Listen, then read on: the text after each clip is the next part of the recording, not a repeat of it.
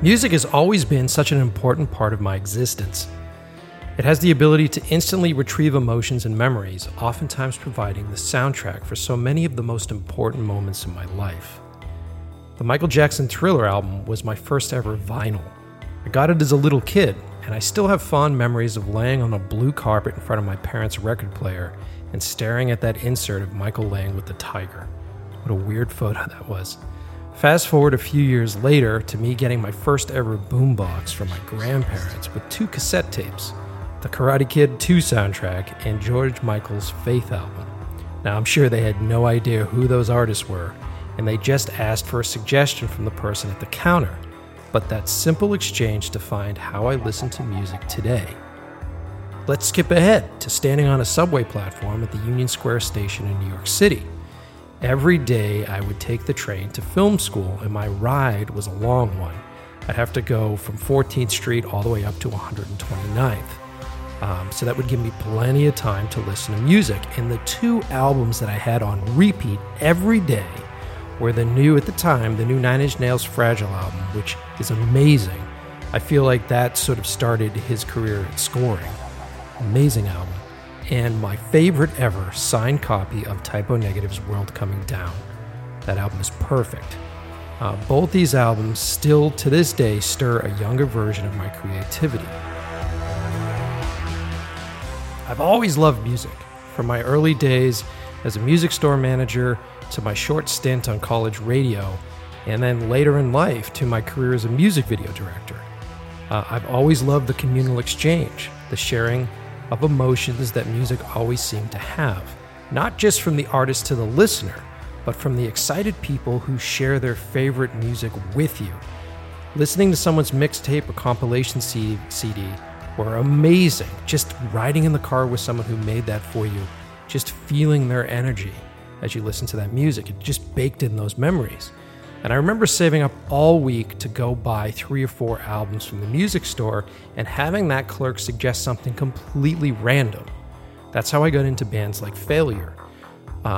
Or I would remember getting free tickets from folks when I worked at the music store, and my manager came up to me one night and said, "Hey, look, I've got tickets to this band called Queensryche." And I had never listened to any Queensryche in my life, but Typo Negative was opening for them, and he was so excited about this artist.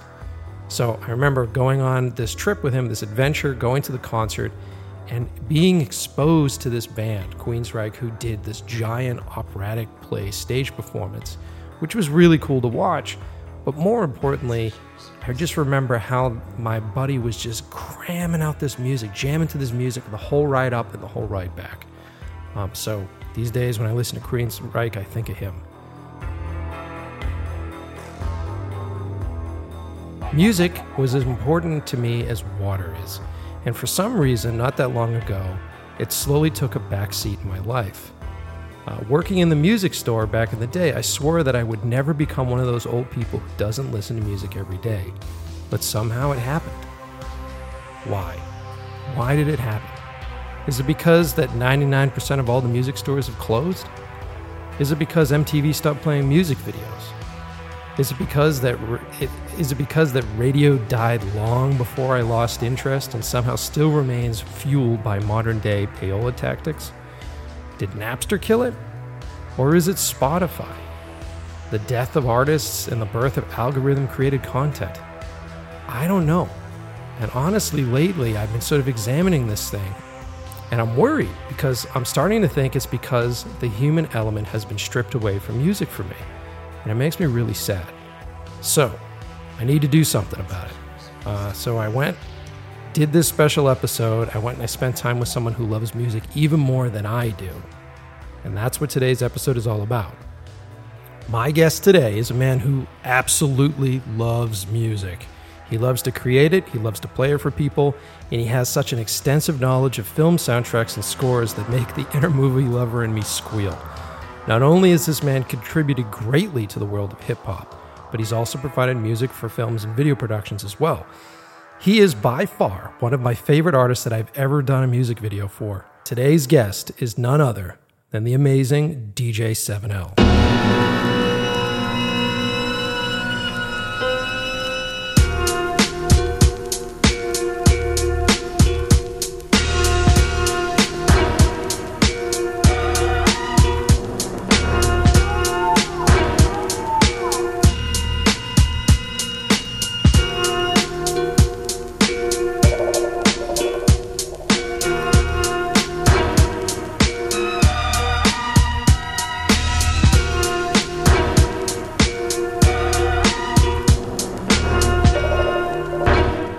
this episode, I go remote and I surround myself with old school vinyls and album art at 7L's amazing record shop in Somerville, Mass.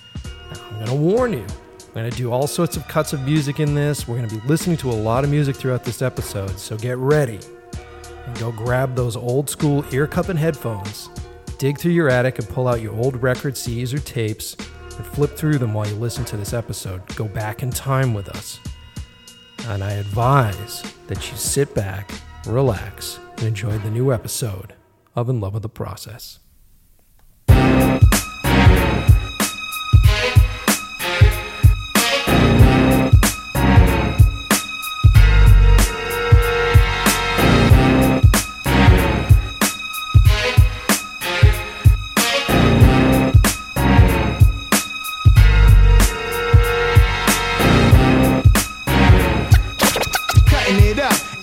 Destroying it.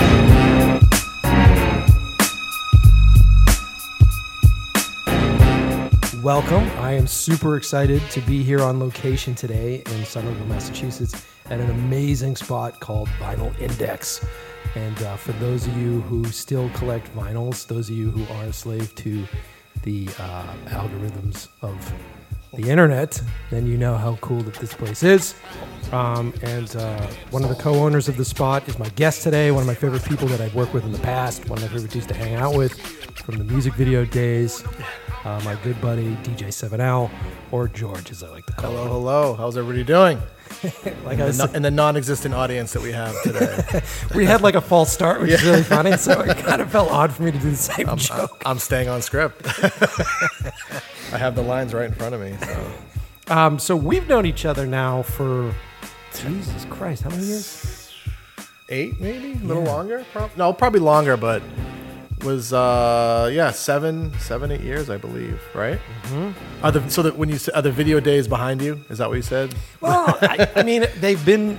they've been behind you, Yeah, I guess. We'll get into that music video stuff. But for those of you who don't know, George is an amazing DJ.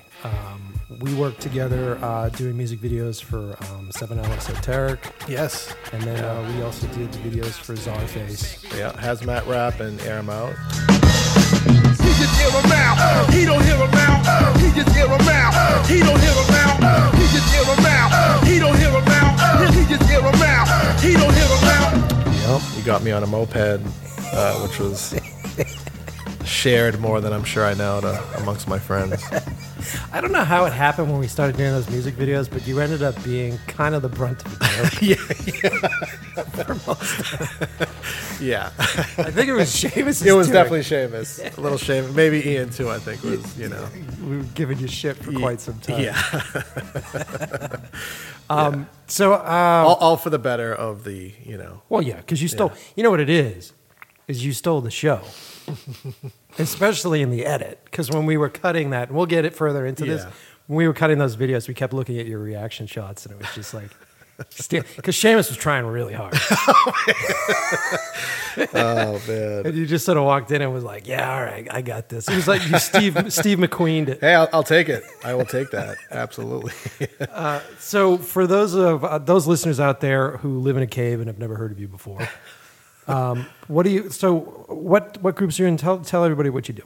Initially, 7L and Esoteric, or not initially, but, I guess concurrently, 7L and Esoteric. We formed Czarface with Inspector Deck from Wu-Tang Clan some time ago. I keep forgetting. 2011, I believe. Mm-hmm. Actually, right after the video we did. So we've just been doing Czarface pretty heavily since then. We just did an album with Ghostface, a co-album. Last year we did a record with MF Doom. Czarface, versus these people, or collaborating with these people, I guess you could say. And we kind of bring in all of our interests from like comic books and pop culture, all the kind of stuff that, was the common ground when we were first working with Deck, as far as, I think we come from different circles, but, the one thing is, that, especially Esoteric and Deck have in common was their love for comics and love for, all that kind of stuff. So yeah, for sure. Like you guys are, Seamus is totally a comic book nerd. Are you as big of a comic book nerd? No, more movies than comic book. Yeah, I think that's kind of why you and I get like. Yeah. I mean, I grew up loving comic books, but he's very heavily still there. Yeah, because you guys have, especially with Czarface, you've gone all out. So you've had like comic book cover stuff, action figures. Yeah, actual so we kind of took the Czarface. I think when we started, but when we started Czarface, we kind of, the three of us were we just didn't want to be on the cover. We didn't want to do three guys standing in front of a brick wall. And that's why the videos that we did really, pulled us in, because it was just different than other, hip hop videos that were happening at the time. We just wanted to do stuff that was, the opposite. Yeah. So for us, Esoteric came up with the idea of we should have a character as like our, mascot, so to speak. Kind of like, we always use the example like Iron Maiden and Eddie, Yeah. And honestly, from there, it just grew. We were like, we had the comic book cover, and then the more the appeal, I guess you can say, of the group happened, the more we were just pulling in other stuff. Like, hey, let's do a comic book, let's do an action figure, and do all these things. And which was like a smart move, especially in the current climate of buying albums and giving people another reason to actually want to buy a record, as opposed, I think a lot of people do stream it, but they like collecting it as well because it looks good on their wall, whatever it might right, be, and then you're also roping in all those comic book collectors. Exactly. Yeah. And we do limited runs of certain colors and variant covers, so we do the whole, that whole thing as far as, that's very comic centric as far as collectible stuff. So super cool. Yeah, you guys have always done some really rad stuff, and I think that was one of the big reasons why when we first chatted, because you guys were the first and the only hip hop act that we did videos for back in the day. So I think you might have had high hopes that this would open the door into into a music industry that was plummeting. I think it just crashed and burned on you. I'm sorry about that. But no, I mean, one of the reasons why both Ian and I decided to do that video, or the first video, was because you guys let us do whatever the fuck we want. Yeah, and I think that was when we talked. From what I remember, you had some ideas, and I think you kind of were like, just we do want to do this. Our time's tight, but if we're going to do this, you just got to let us just trust us. With it, yeah. Which, we did. We're like, all right, that sounds good. Yeah, that first video that we did, it was retrospects, I think. Yes.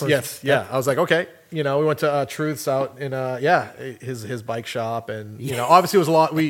It was kind of a day of a lot of friends hanging out, but then it just it got pretty interesting with when Ara came into the mix. So. Oh yeah, that's right. Ara was in the mix because I never fully work with like a I mean, he was like legit acting. Like, when he's yelling at us, like here, I'll break and I'll laugh, or you know what I mean? Like you said, I'll break character, but he was like, he wouldn't break character when he's like yelling at us in Russian with like a gun to our heads, and I'm like, he just had that look of, I don't know, so, but it was good. We loved it. And then we were like, oh, this is great. Yeah. That's why when we did Czarface, we're like, we definitely want to do something special for this, to kind of go along with everything we're trying to do. We want to, even now, like the thing that kind of pushes us still is like, we just want to keep something moving and keep it different and creative. Yeah. Because otherwise it's just, like, why are you doing it? Yeah. I mean, exactly.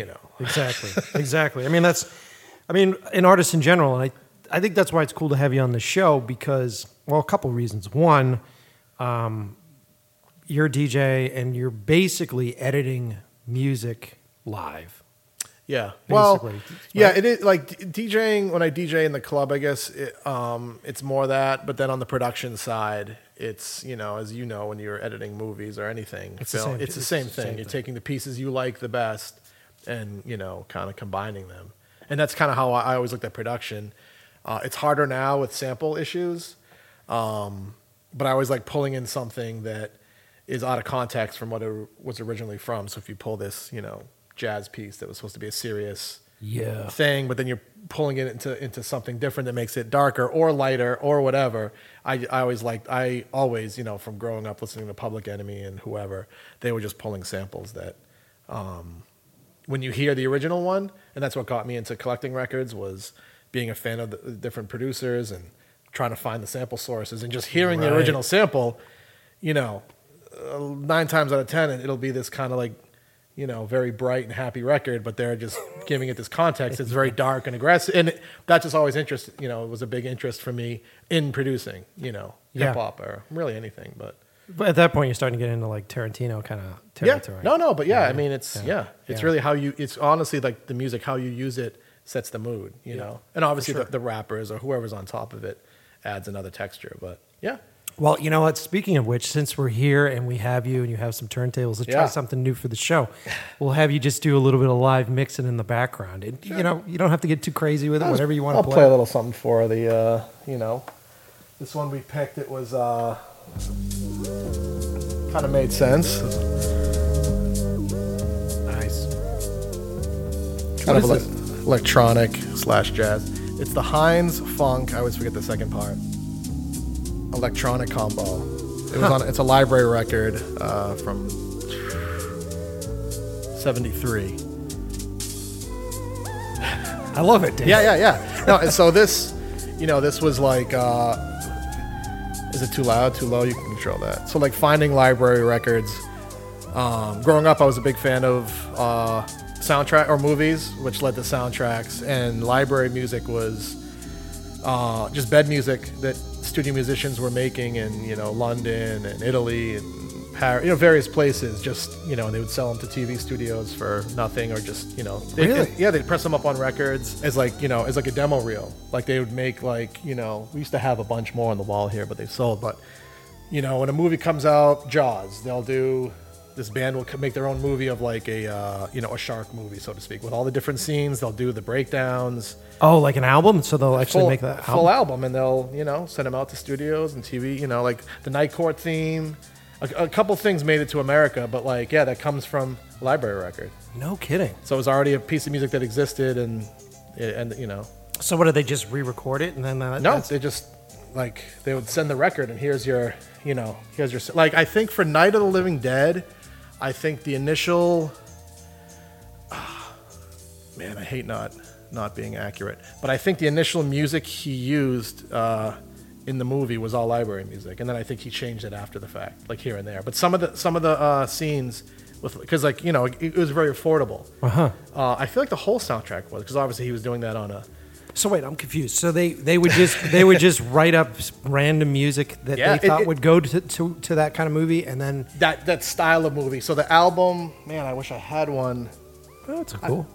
Actually, I'll pull one out in a second. It's it'll have the description, so it'll be like tense, drama filled. You know, it'll have the description of what's going on musically on it. And there's volumes. They have like hundreds of volumes of these. And what do they just like call it, like Shark Movie album or something? No, they'll call it something interesting, like, you know. Sometimes tense action, or, you know, vibrant something, or, you know. So it's like early days of like stock sort of music, basically. Yeah, absolutely. Yeah. I mean, that's what it is essentially, you know. Rad. Mm-hmm. And so then, and that was a good way for them to get work, right? Because then they would get the licensing. 100%. Yeah, 100%. Yeah. And it's, you know, usually it's not exclusive, so, you know, like certain volumes of them ended up like turning into just full on soundtracks for certain movies, like nothing. Again, these are movies with like low budget or not enough budget to pay Bernard Herrmann or whoever to do a score. Yeah. But I think George Romero for Night of the Living Dead, I believe it's all library music. Same thing. Fascinating. Because it's available. They send them to colleges. They would send them around as like, you know, here, use this. It's like public access, so to speak. But if you're using it, right. If you use it, make money, then you got to pay us. Yes. Yeah. And this was like coming out of where, like Rome and stuff like that? Was this Italy? They had them everywhere. Like that. The last one was from Italy, but they, you know, like the UK and, you know, Rome, kind of everywhere. You know, the States had a few library ones. Like there's even, you know, there's like an NFL library, you know, that they would use during the NFL shows or just for various football things. And there's a couple. But most of these come from overseas. Rad. Yeah. And so what time period was this like a big thing? Was this 60s, 70s, into the 80s, you know. Some were around definitely in the 50s. And then by the 80s, they all just transferred to CD and or digital, you know. But now, like recently, they've been doing a lot of reissues for them, you know, because obviously they're very collectible. And, fuck yeah. And so then you would dig into this stuff to look for samples? Yeah, because they were very hard to get. So it's not like, you know, again, these were essentially just collected among the industry or traded among the industry. It wasn't like you could go into Strawberries and buy pick it up. KPM or a DeWolf, you know. So, so that was the appeal, because it's not readily available.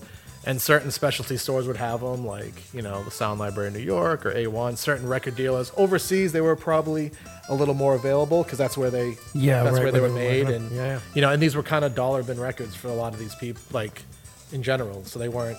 That's so fast. But some of them are hundreds of dollars now, if not more. You know, so because you know they're really good records, and you know. Yeah, and again, they're just great pieces of music that you just can't get. Right, it's probably like a bunch of really amazing, talented session musicians. Yeah. Like killing it. Yeah, like Bruno Nicolai, he worked with like Morricone a lot and stuff like that. There's a lot of people who came from those worlds and whatnot. And they're still around. I mean, they still do stuff. They're still around. You know, so. But yeah, essentially they're just session musicians who, like unsung heroes. You know what I mean? So yeah, and so that's another appeal too. It's like these guys are awesome, and you know. Right, and they don't have the credit. Yeah.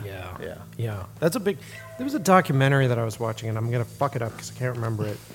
But it was about session musicians from the '70s. I forget what the movie was. The Motown one, or the Funk Brothers? Or maybe. There was one on the Motown backing band that kind of, you know, they did all the music for, you know. I forget who it was. I forget what doc. I'm such a piece of shit. I forget what doc it was. Trust me, I'm sure I messed up a lot of the lineage of the library stuff because hearing my own voice is. But they talked about it's kryptonite for me. So. Come on. I'm talking over myself. I'm probably getting the countries wrong of where certain libraries came from, but I'm not good hearing my voice. But this is fine. Yeah, I barely have a high school education and I run the show, so you're fine. All right, the Stella is helping. Yeah. So anyway, there was this doc I was saying that was all about session musicians. I think it was from the '70s, and they were talking about. A lot of guitarists, a lot of bass guitarists and stuff that like would fill in for all these albums, and they're just legends in the industry that most people don't even know. Yeah. It's cool. I mean, well, the Beach Boys had one too. You seen that documentary on Pet Sounds where there's all these people, you know, because I mean they were layering stuff and bringing other people in to do the actual recording of the records, whereas you know the rest of the band would tour and do the whatever. You know? Yeah. A lot of unsung heroes. There's a lot, you know, and you know, yeah, man, yeah. I think. Well, I love your nerdiness when it comes to movie stuff. Like, like, were you like that kid watching VHS tapes when you were younger, or how'd you get into it? A little of that. I think a lot of it has to do with like I never slept, so insomnia definitely helped. Yeah. Even now, I mean, I just winding down is just watching movies more or less, whether I'm actually paying attention or it's on in the background. That's how I fall asleep. No, I know it's not the best way to fall asleep, but I you know. It is, you start paying attention to the dialogue or something, and that kind of shuts your brain off, and then you go. Dude, I was talking about this on a previous episode. I couldn't fall asleep for the longest time, and what I was listening to was the Blade Runner score for a while. So I would listen to Vangelis for ages. Yeah.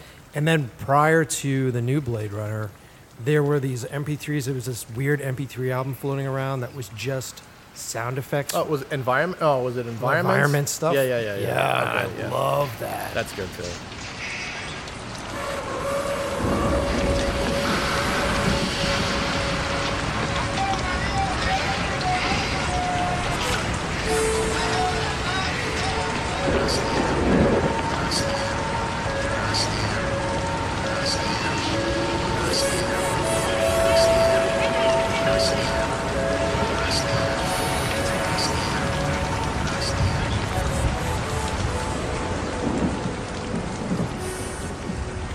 I would just pass out to just like environment on the street. Don't walk. Don't walk. Exactly. And it's really, it all works. I mean, I was recently I was listening to. I tried music for a while, but I was listening to the Conversation soundtrack. Oh, I love that fucking movie, man. It's incredible. Yeah, the soundtrack's amazing. So, like David Shire did the original Pelham, Taking to the Pelham 1, 2, 3. Yeah. So that's kind of how I came upon him. But that, I mean, the main theme in that is it's something very calming to fall asleep to. But I still go back to having my laptop in bed and. Yeah, I mean, I listen to a lot of score stuff when I'm writing. Sorry. So it's all good. When I'm doing script writing and stuff like that, I'll definitely, like lately I've been listening to the original Exorcist. Okay. Which I love. Yeah. Like there's a bit in The Exorcist where they're just smashing on violins, and it sounds like they're throwing people downstairs, which is super cool. Yeah. Super cool. Sounds relaxing. Yeah, totally. Gina comes home and she's like, "What the fuck is going on here?" I can see that.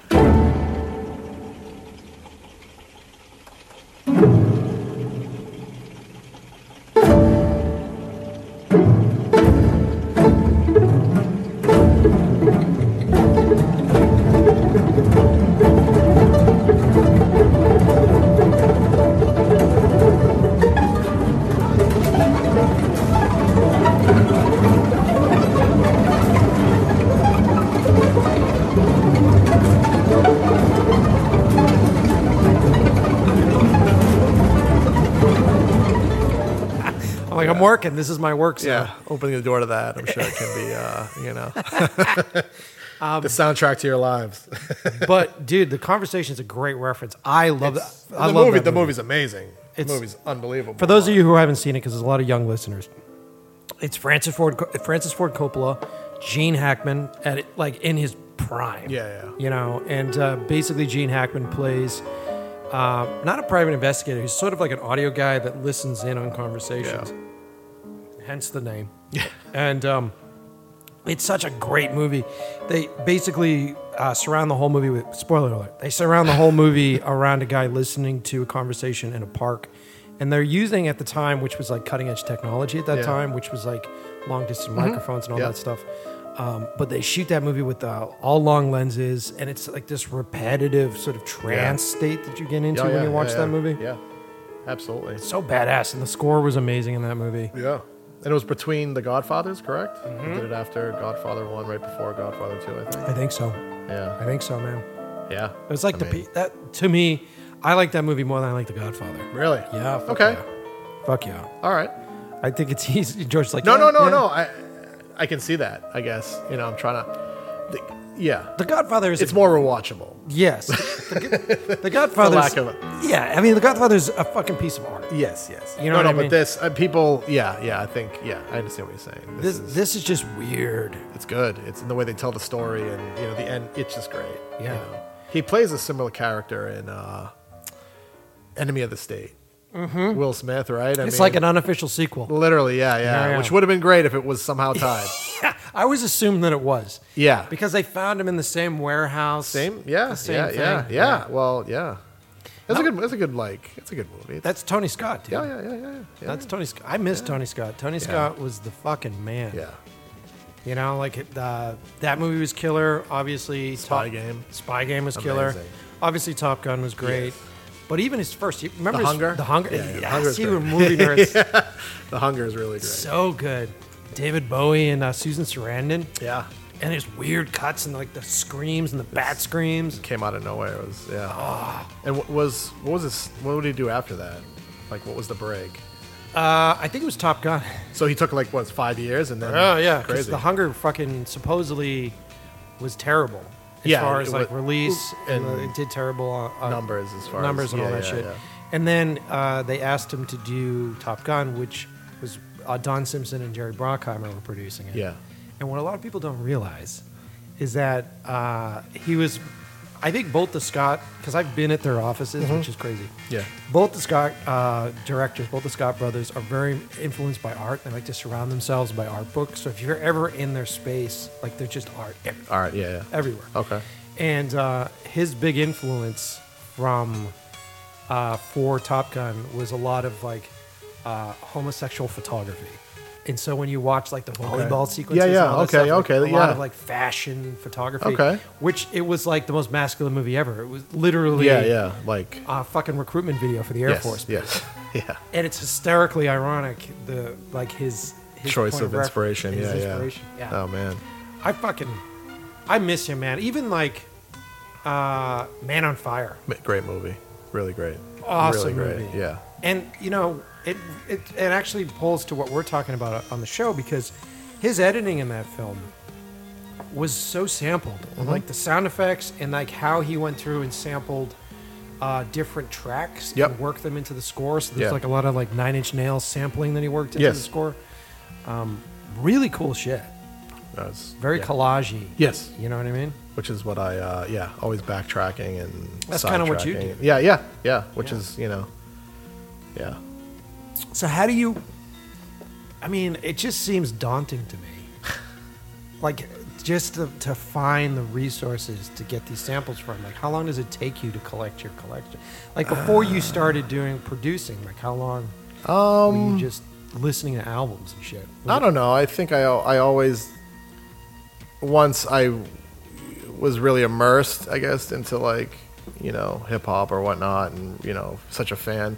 Just by nature, you're buying James Brown records and meters and stuff, funk bands and whatnot, stuff like that. That is like the baby steps into digging deeper into stuff that smaller pressings or private pressings. And it used to be more daunting in the '90s for me, because I wasn't making music. I wasn't making music for the listener. I was making music for other producers / groups. So I was trying to sample the rarest thing, or, if somebody else had used something on that record, I wouldn't use the record. It was a very stiff way to do it. No fun. There was no fun in it at all, because I was trying to be so overly original, or, Because you're looking for the best. You're looking for something that no one else has used before. Yeah, it'd be like, if, like, whatever it is,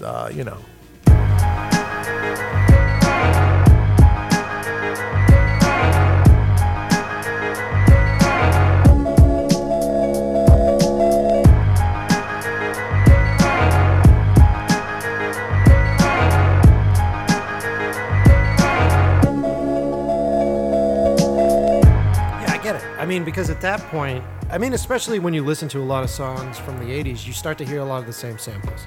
Where it felt like, I don't know what right I have to say it, but it felt like dudes were almost being lazy about it. Yeah. We got people coming in and out of the store here. It's a live show. It's all good. Well, we're getting fed more drinks, which is good. Oh, yeah, nice. Thank you. Where the hell did Coors Light come from? Oh, we had one. We had one Coors Light. We had one Coors Light. Yeah, one lonely Coors Light in there that needed. Yeah. I love this. I need you on all my episodes where you just walk over and hand me a beer. Look at that. There's brown bagging it. No one knows what this is. Yeah. Oh man.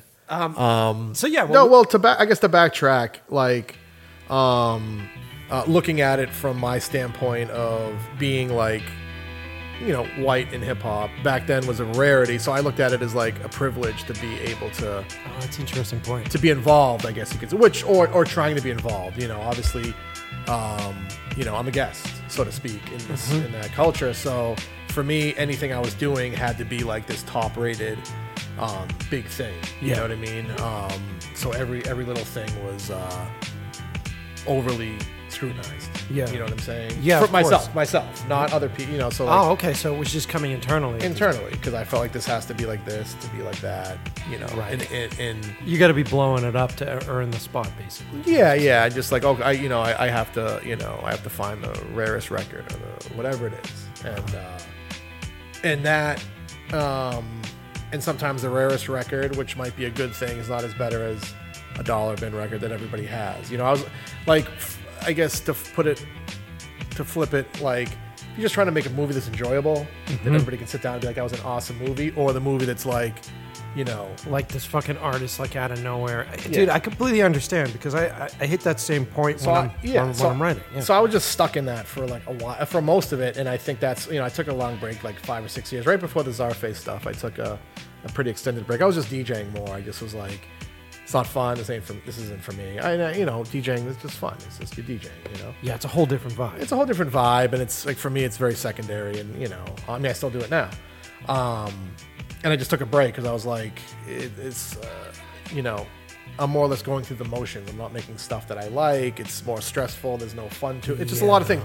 Of course, anything that's worth doing is stressful, but it's just a different kind of thing. And I wasn't, so when we kind of reconnected, so to speak, doing the Czarface thing, I just like threw that rule book out, and I was, a lot looser, sampling, very looser, and I think it comes through in the music. Whereas I think I'm making the much better music now than I was earlier on.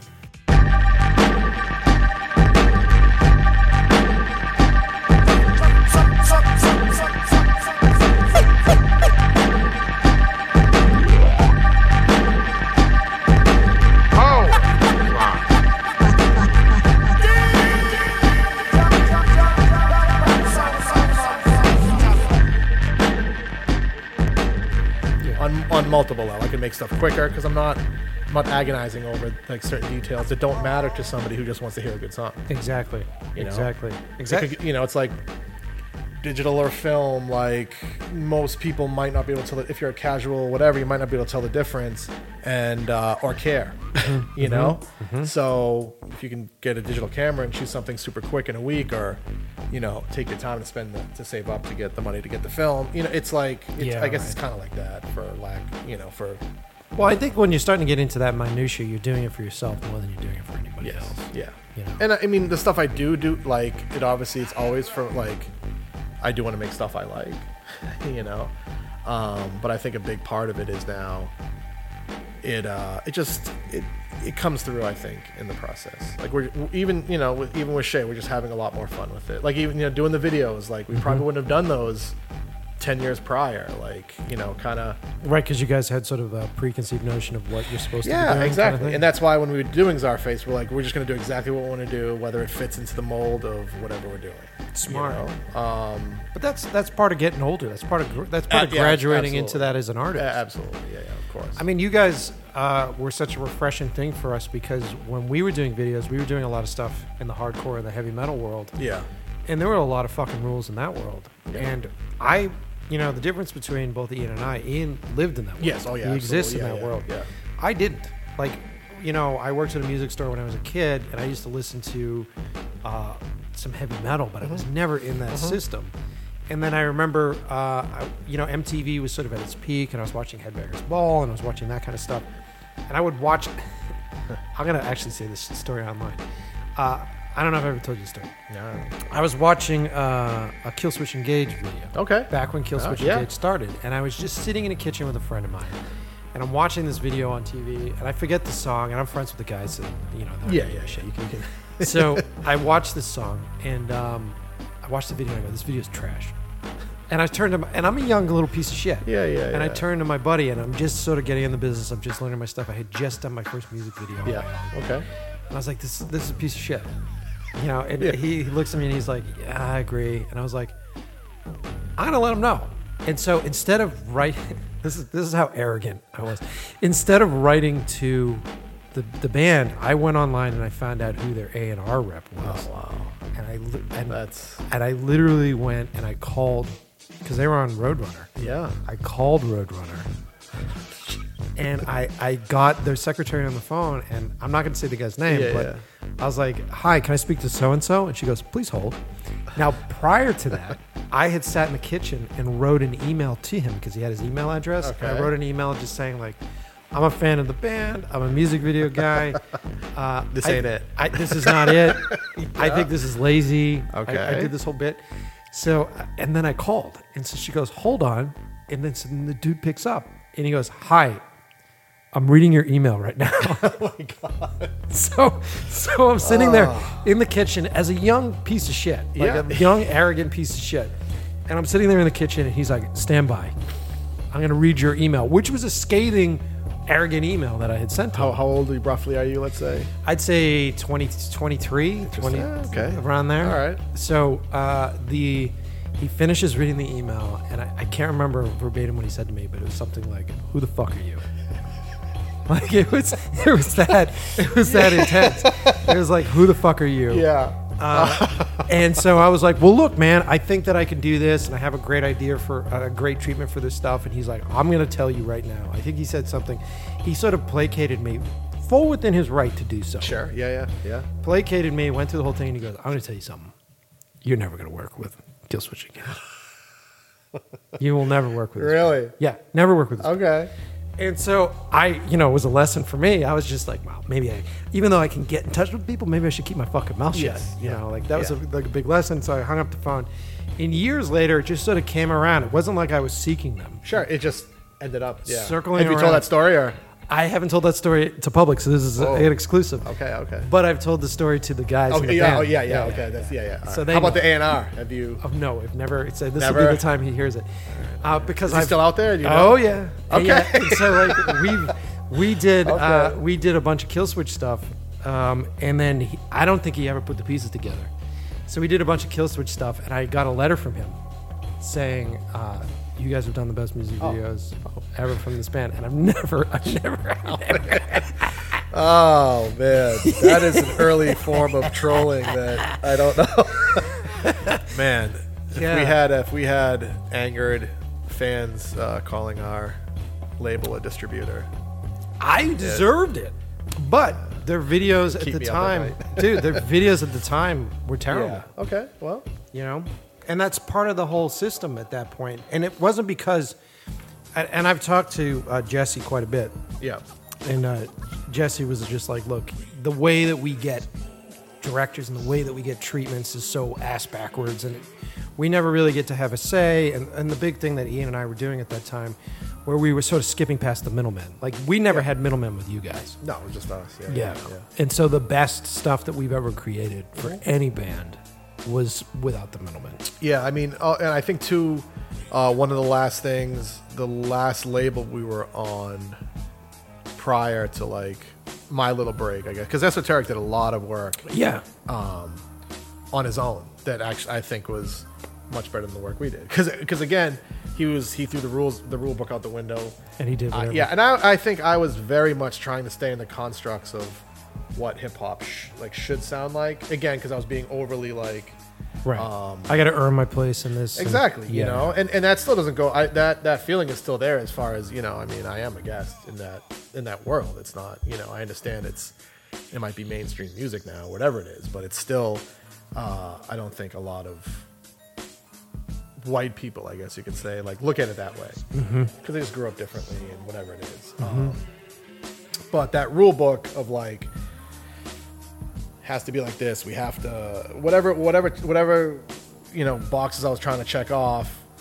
It closed the door to a lot of other things where it could have, you know, the things that we're doing now. Like we never, you know, doing an action figure back then. I mean, one of our first single was all about comic books. It's called Secret Wars. It was the C side, so to speak, the last song on side B. It was just all about, you know, comic book references. You know what I mean? So it's always been there, but like, you know. At that point, at least in 93, 94, it didn't really fit fully into what was happening, I guess. You know what I mean? So Yeah. And oh no, but what I was gonna say is though that when we were the last label we were on it was a big indie, so to speak. So it was there were a lot of middlemen telling us not what to do, but like you get those guys that have the positions in between you and the they're talking to the creatives. video people. They're talking to whoever. They're kind of being like, you guys should make more music like this, or like, you know, they'll hear some of the songs and be like, this is good, that's bad. You know, a lot more involved in our process, which like I just hated the whole thing. I was like, you know, I don't even like these people. Yeah, who the fuck are you? Yeah, like we're not who the fuck friends. are We're not, you know, like. So I was like, yeah, you? Yeah, dude. And I'm all set with this. Yeah. You know, Because you start to feel that when you start to integrate with these people that some of them are in place. Like when you're dealing with people that are at like a lot of label guys that I've dealt with are great. sure, no, absolutely, Totally great. of course, And sometimes you need those guys to be in between you as an artist because being a third party person, ooh, that's the Stella. Being a third party person, and the Coors Light. Yeah. You know, sometimes dealing with an artist is fucking insane. Yes. Oh, trust me. Like sometimes dealing with an artist is like you're fucking kidding me. I just need a solid answer. Yes, trust me. I'm well aware that I'm insane, and I'm well aware that people I work with are insane. Sometimes it's like I want to put yes. a bullet in my face. Really, you want us to redo the whole thing because of that? Fuck you. You know what I mean? Like, I mean, we still even with just again having fun with it and doing the kind of music we want. I've pulled a few last minute, you know, albums getting handed in 48 hours, and I'm like changing. You know what I mean? Like that still happens because of. well, yeah, but that also makes sense Whatever because it you're is. you're also on the line. It's also your name on the line. Yeah, and then you this know. but that's you just being a perfectionist. Sure. I'm talking about fucking wackos. I'm talking about people that ask for some crazy fucking shit. You know? get Seamus on the next podcast. He'll tell you what a wacko I am. Trust me. Trust me. Yeah. But, the thing, I got off on that tangent about Killswitch, but the thing I was going to say is that when we got into music videos, when I got into music videos, I was entering in a scene that had a bunch of rules. Yes. And it was like, there was very specific rules about metal, there's very specific rules about hardcore. And I didn't give a fuck about those rules because essentially it's like I'm a visual artist and that's what I'm doing. I'm a storyteller. Yeah. And you know what? Just because every fucking metal video is green with fluorescent lights, let's do one that's fucking yellow. Yeah. And just that minutia argument and like trying to figure those things out with the label and with the artist was such a fucking task. Just changing the color of things. I can imagine that. Yeah. Sure. So I completely understand And your concerns about like what it is that you're putting out and how you're putting it out yeah. and earning your way in that. Yeah, absolutely. So. Because it seems like all like these like micro genres, you know what I mean? Like you start to get into like these micro genres of music that have all their own fucking rules. They start to become very restrictive. In Yeah. a way. Oh, absolutely. Yeah. And that's a good, and that's, I guess, the good thing about when I DJ. There's really no rules. You're not going there hearing, 4 hours of hip hop. Whatever I'm doing, I play everything under and that is the good thing. There's like with that, and that's why at that point where I felt like we were getting more stuck into a corporate situation with our label, that I was like, I'm just gonna go DJ because it's fun. I can do whatever I want. Yeah. If I want to play, whatever, Prince all night, I can do that. Like whatever, whether people like it or not. And it's easy. It's done with. I go home, and you know what I mean. Like, right. And creatively, it's a little better where it's not like an album. You're working on it for a year, 2 years. It's always going to be there, so to speak. So it's like there's a little more attached to it, which is great too. And that's what kind of getting back into it was fun about it. Putting something out there that you're proud of, that you do want to hear 5 years, 10 years from now, and be like, yeah, like I still actually do like that. Yeah, cool. And let's talk a little bit more about DJing before we get into it. Why don't we play something else? What else you got kicking? What else do I have?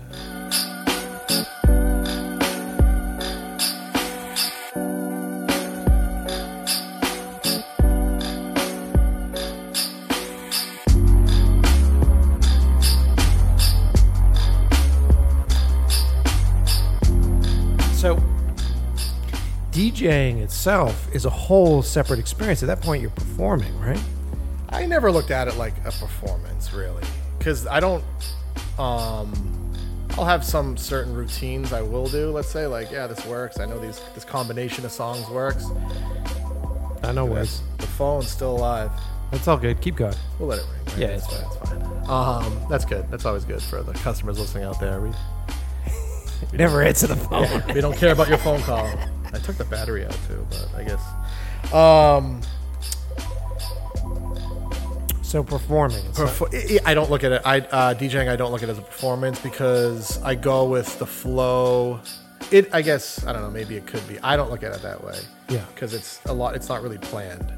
I kind of show up and I'm going with. What do you mean it's not planned? I'm not like, well, this is the set I'm playing tonight no matter what. I kind of show up. I'm like, all right, we have the crowd's a little bit older tonight. I can lean more towards like this time period, right? Yeah, or like it's a very young crowd. I'm going to be playing all newer stuff, or it's a mix. I'm going to do whatever, you know what I mean?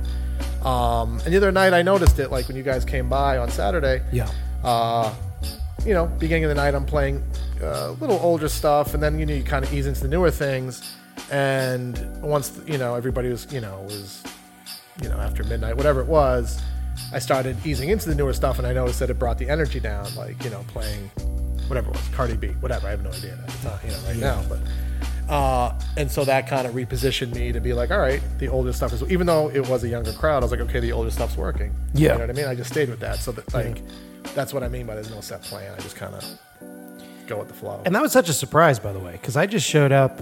And I didn't even notice it was you. I just showed up and I was like, "Oh, cool! There's some old music going in here." And I think it was Gina. She's like, "Do you see who's in the booth?" And I was like, "Oh, fuck!" Yeah. I had no idea. And the funny thing is that like we were out with a bunch of her friends, and a lot of her buddies were just like, "Is that's 7L playing in this place?" Yeah. So it's just a local spot that you just go in and trash around in, right? Yeah, it's great. Me and my buddies go. We just have some drinks, and it's so cool. Yeah, and there's no but that's why I like it. It's not it's different from other places I play at where it's certain clientele, where there's W and you can't play no hip hop, whatever it is. Like there, they just let me do whatever I want.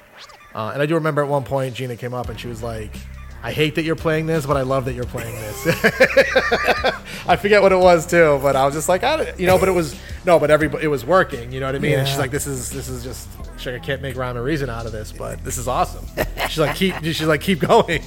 And that's really it. I'm, like if I'm playing something ridiculous, I'll just feed off the ridiculous of what I'm playing. And I kind of like doing that when you kind of throw a song out there that people are like, I can't believe he's playing that, but they're having a good time. So you taking, like, it must be useful for you as a producer. You taking mental notes on like how people are reacting to things? Yeah, a little bit. I think the music, at least with the Czarface stuff, it's obviously a little different than what would be going on at where I was DJing. Sure.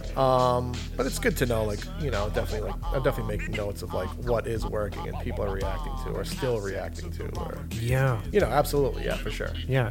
And once again, I could go back to that fucking daunting statement. Like, how are you keeping up with all the new shit? Like, how are you just listening to music all day? Here I am, but probably not a lot of the stuff I would be. It's daunting on two sides, I think. When Czarface really started kind of taking off a little bit, I actually stopped DJing because it was daunting paying attention to music I don't like. Right. Because I was DJing at a lot more places where I had to play stuff that, was a little more top 40 or whatever. Mainstream, I don't know. And at that point, is that like just clocking in, or you just fucking doing a job? In the beginning, but like it could be fun because I was still playing stuff I like and work it in, and also play stuff that is expected that I don't like. But Sure. I can make it work and have it be enjoyable. But it definitely around 2013, it became work. Just I was like, okay, I got to pay attention to what was what was big. I didn't like any of it, but I'd still like, you cannot not play it. So I was just tired of doing that. The Czarface stuff became a lot more full-time. It always was full-time, but we just had a lot more going on. Right. In a good way. So I was like, well, I still would do stuff here or there, but overall, I pretty much phased out most of my gigs like over the next couple of years. I'm bad at saying no sometimes, so I'm like, all right, yeah, I'll do it. And then like the night comes up a couple weeks later and I'm like dreading going and just like literally getting blackout drunk just to get through the night. Right. And are you doing you're not carting vinyls around now, right? Yeah, so I do two different. Sometimes we do all vinyl, like we do a party up the street here at the Greek Club. At the Greek Club? Yeah, literally, it's like you can throw a rock there from the storefront. And yeah, we kind of just, So you drag vinyls in and you start playing vinyls? Yeah, just play vinyl. It's a bunch of friends of us, and a lot of people from here, the marketplace, come out in the neighborhood, and it's just fun. There's no, whatever we're playing is what we're playing. There's no like, can you play this or that? Nice. But where you saw me, I use like Serato, which they are controllers, so they're vinyl. It's vinyl that reads the MP3 that you're playing on your computer. So if I scratch, like I would on a record, this thing scratches. If I stop the record, it'll stop. So it reacts just like a record would, but I'm playing MP3s. Mm-hmm. So I have the convenience of bringing like 10,000 songs with me, but I still have, it's the feel, everything's just like vinyl, And so is it, how mixing, everything, I speed it up, it speeds up, it reacts just like vinyl. So, wild. Yeah. So, yeah. I mean, a lot of people now are, kind of migrating more towards CDJ. Like people even in from my, I don't know, because age group. Yeah, because you get tired of carting around milk crates with vinyls. Well, with this, I only got to bring, it's the same amount of work. You just bring in a laptop and the controller vinyls, you know what I mean? But I think, a lot of turntables in clubs are like 30, 40 years old. They run down, they don't work. The needles, whatever it is, that CDJs are just like the next option. I personally hate them, but whatever. Not because of from a purist standpoint, but just the feel of it. It's like it's just different. It's just different. Yeah. I mean, I've used them here and there. When you show up to a gig, that's all they got. You just roll with it. But it's just, I can do a lot more on vinyl. You know what I mean? Yeah. Or a lot more on Serato on the controllers. Yeah. Yeah, it's fascinating.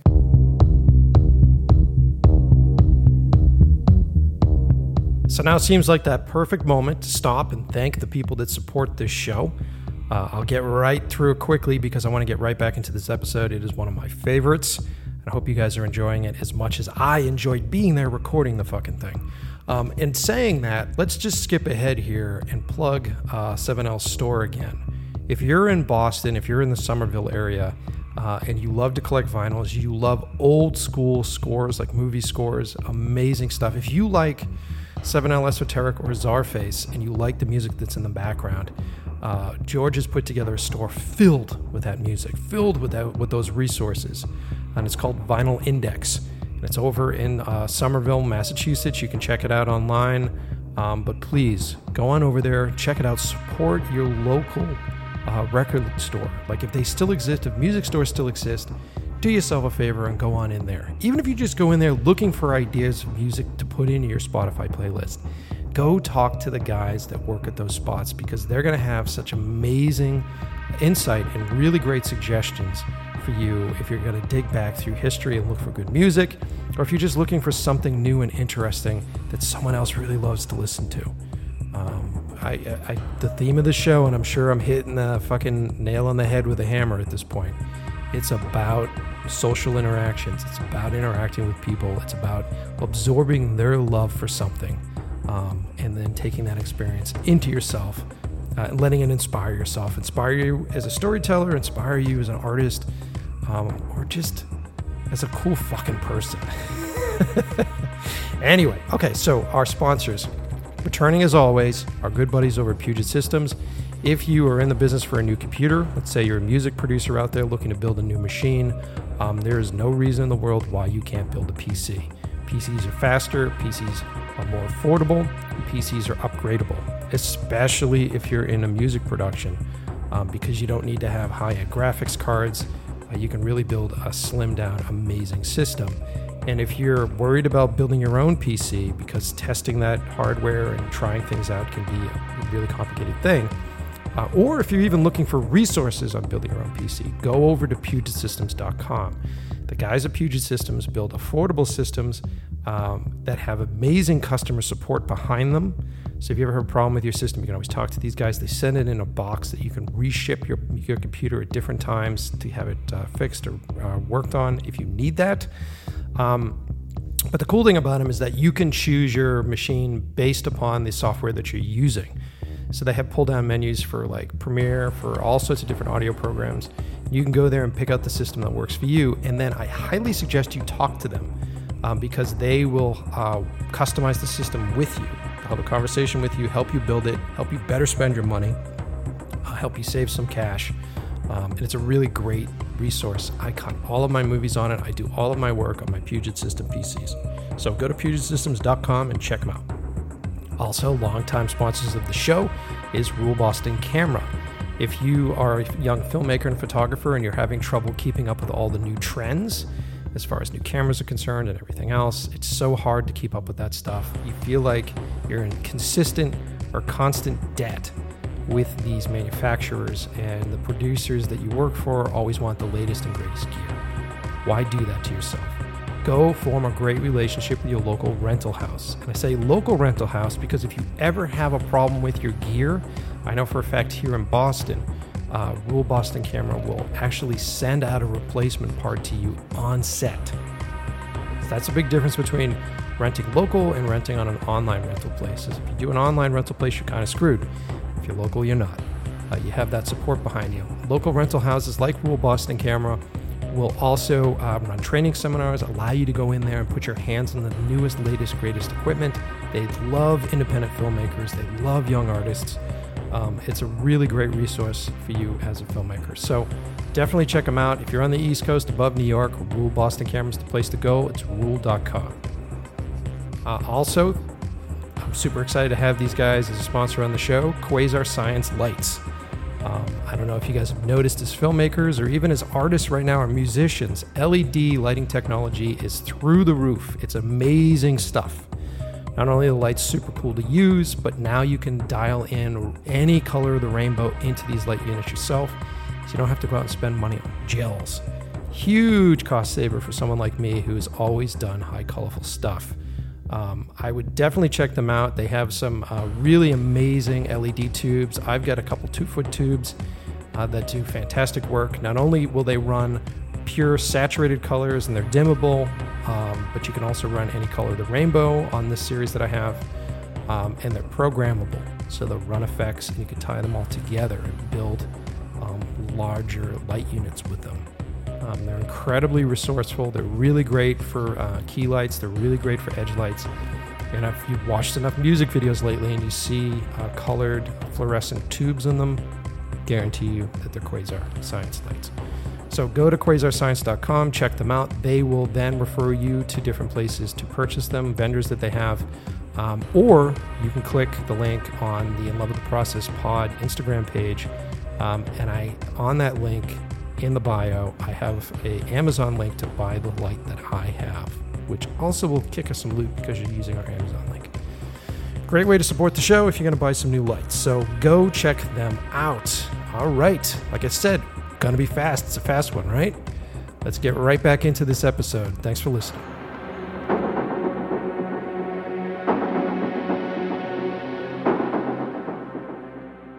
I forget what night it was. I don't know if it was a night that I went to that you guys were at. I'm fucking terrible at this. But I was at a spot where there was like, it was like a scratch off. Like it was literally like dudes. Oh, was it the Red Bull thing? The Red Bull freestyle? Yeah, I think it was the Red Bull. Was Braun in it maybe? Maybe. But whatever it was, it was very eye-opening to me, being a guy that really didn't know much about the scene. Yeah. Really didn't know much about it. And just watching the artistry that goes into it. I mean, besides the fact that you're matching like beats per minute and sort of playing with that stuff, but just physically playing an album like an instrument. Yeah. Which was, absolutely. Which is amazing. Like, I think I did a night where I was hired to record DJ Scribble, so I got to hang out with him. Okay, yeah. I got to see him do it one night. It's really cool, man. It's fascinating. And that's part of the thing. Like I said, with using Serato or using the controllers, I hate to call it controllers, but the control vinyl, I guess, it gives me the opportunity again. It works just like I would if I was using records back when I started or whatever. But it gives me the option to make my own edits, to make just certain things like on the fly. If I'm like, hey, this record worked last week, let me make quick modifications to it. But this and this kind of makes it harder to mix out. Whatever it is, you can kind of do a lot more stuff with your music. To kind of just create a better experience for everybody. So when you were first starting doing like DJ gigs, right? Yeah. It's vinyl. Yeah. Vinyl. All vinyl. Yeah. And were you practicing before you went out? Oh yeah. Yes and no. I would always I practice a lot more then than I did now. Like I would go home and always, like if I got new, when I go to the record store, I'd bring the records home and mess around with them for hours. Like always. Do you have like a stack of like transitions where you're like, I'm going to use this and this? I would like eventually. A lot of it would be like trial and error playing out. You're like, oh, that kind of worked, or you do something on the fly. You're like, oh, it's pretty interesting. Like it's a good segue between these two. So those, like going back, those are the only things that I would say would be planned as far as sets. Yeah. Like I definitely have friends who like will literally be like, this is the first song I'm going to play. This is the second song, but going down to song 200 and that's just their set. Yeah. And they roll with it. They make it work. And that's great. And it's like clean, flawless, like more power to them. But for me, like, even back when I was doing vinyl, a lot of it depends if you're playing a lot of reggae and the crowd's loving it, you kind of stay in that pocket for a little bit and then, like whatever it is, it's all reading the room, 100% reading what the crowd wants, I always come back to on this show, I always come back to food shit. But it's like the difference between baking and cooking,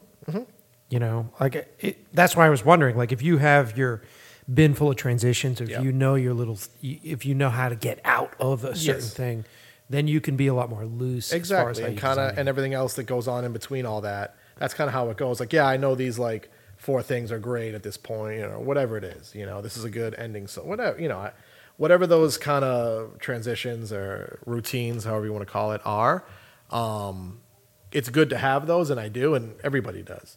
But everything that goes on in between that, I love the freestyle aspect of it. It's kind of like, we're going to figure it out. I don't know. Yeah. I mean, like, especially there at Brass, so you have options like in the program, where it's like you have certain crates, whether it's, the crates 90s hip hop, obviously all the stuff in there is 90s hip hop, whatever it is. I mean, I just put it on all, which is basically my entire library, and just go by BPM. So I'm just jumping song to song. Oh, fascinating, because then it sorts by BPM, and then you know how you can transition. I'm like, okay, this Madonna song works with this, whatever. Kendrick Lamar song, or they're in the same tempo, and will this work? I don't, you know what I mean? I like playing it more that way than like, okay, I'm in a, new hip hop crate. So because you can kind of get stuck in that zone for a while, and it's, I don't know. I like having a little more fun than that. I want to play like David Bowie. I want to play Jay-Z. I want to play whatever. Weird. So before you had that program, did you have physical crates set up by like beats per minute kind of thing? Yeah. Oh, Well, I would have them. They would be separated from like I'd usually bring 4 crates. One crate would be like classics, so those would be BPM. Then one crate would be like new hip hop, and that would be by BPM. Then it's like party records, which could be a mix of anything, and those will be BPM'd like in that crate. So interesting. Yeah. Okay. Yeah. So yeah, that makes sense. Yeah. Yeah. So now I kind of like that party crate could have anything from like an 80s like new shoes or something, but also have like Beyonce, Crazy in Love or something like that. So those are just 2 super obvious examples, but just for of course. But that crate, the party one, so to speak, I always liked the mix of it because it was like all kinds of stuff, like whatever it was, like whatever genre, it was just fun stuff. Yeah. So now when I play with my library on all, which is every song, so to speak, by BPM, it just, you can kind of cruise around and, jump around quicker to stuff. And, it opens it up to everything. I kind of hate it sometimes because I always like, seeing the top of a record jacket, and I could be like, oh, that's that record, grab it, throw it on, and, Which is I'm more of a visual person that way than sitting there reading like lines. Because then you're going through fucking like bins of shit. You're reading like a book. It's which is fascinating. Okay, so before I get into that, so just to do some homework here for the people listening that aren't into music or don't know about it, BPM is beats per minute. Yes. So So how fast the song is. So, like Biggie Hypnotize is 97 or 94 BPM, and you music nerd. Well, yeah, no, well that honestly that comes from writing them on the record. So like a lot of those like older songs, like New Shoes is 104, and Billie Jean I think is 117, and yeah, I mean because you just got to know it, and you're just used to that. You're like, okay, I'm in the 117 range.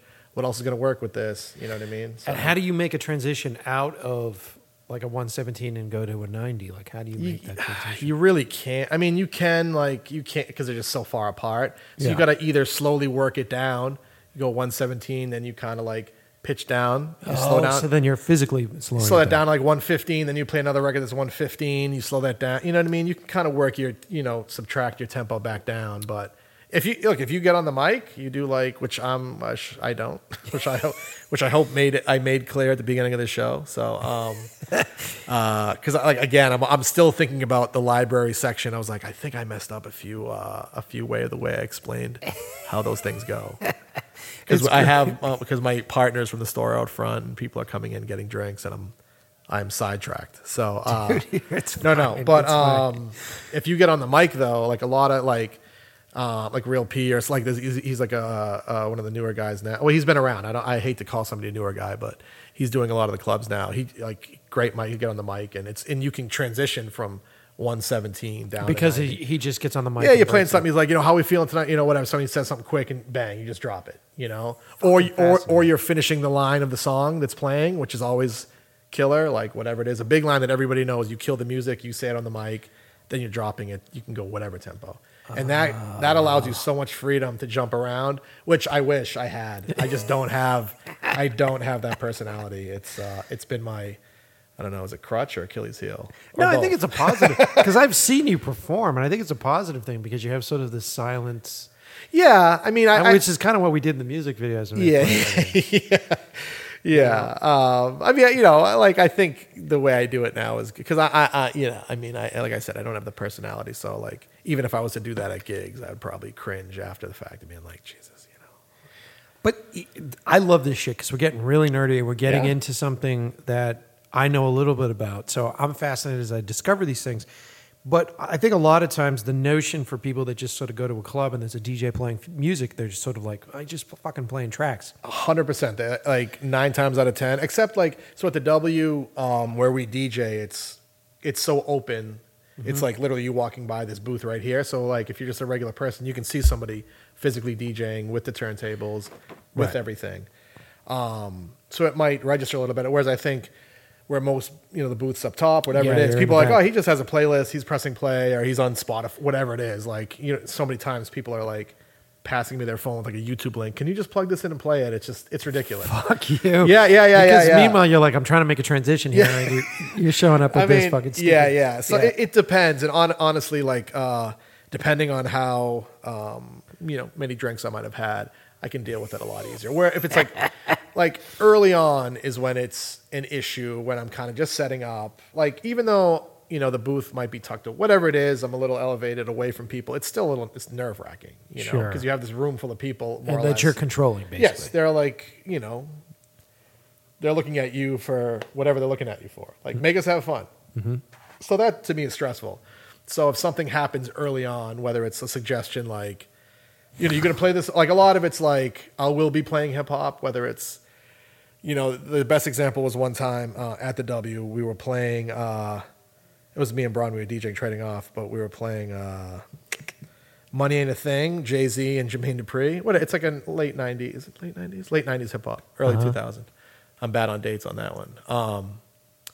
But a girl came up to me, she's like, when are you guys going to play hip hop? And I'm like, you can't even. And we were like, oh, we're not playing hip hop tonight, I'm sorry. And just like, you can't even entertain it. But if it's early enough and something happens or somebody comes up with like a complaint right off the bat, you're like, oh man, I'm already, it just puts you in a different, if you show up on set and somebody's like a dick to you or like, you're going to get this right today. You're like, what? You haven't even started yet. And you're Right. like, You haven't it's even not- performed yet. It's not even a good way to start. Yeah, You know what yeah. I mean? Whereas, later in the night, if I'm a little more looser and whatever, I kind of, Yeah, whatever. I can come up with creative answers and I can have fun with it, whatever it is, and I'm not affected by it. Well, because at the end of the day, you're performing still. That is true. Yeah, it's like, look, like a lot of people come up, are you going to play this? I'm like, I'm going to play. I was like, the only thing I ask is this, just like, go to the bar, have a drink, chill out, like just trust that you're going to have a good time. Like, Yeah. I got you. Yeah. You don't need it right now. Someone's like, fucking paying me to be here. Yeah, I was like, Let me do my job. Just chill out. That's like the best way I can put it early. When people like, if they request a big song, whatever is a big song right now, they'll come up at 10 o'clock. It's like, you just got in the door, just relax, like have some drinks. It's going to happen. Yeah. Like that's, I'm building something here. just, take it easy. Yeah. Because, we just want to hear that for 4, like, that's it. And you're going to leave. Like, Sure. just chill out. Yeah. Just, it's going to be okay. Because we come from the way things are readily available for everybody now. Of course, you can just feed yourself. You're just used to it. Like right now, if I want to hear something, I'm used to going on Apple Music or whatever it is, and Spotify, and getting the song and hearing it. But I think I know the difference not to like Yeah. go to whoever, or, Right, A because- lot of it is tact or the kind of person you are. Like I think people who request things are probably like the worst form of human being. But that's that's just bad parenting, I think. You don't go to somebody's house and you're like, hey, where's the you're like, you go in, you're respectful. Where's the ketchup? Yes, thank you. Yeah. Where's the ketchup for this fucking filet mignon that you just made? Yeah, I would have painted the walls gray, but I guess what you're doing is okay.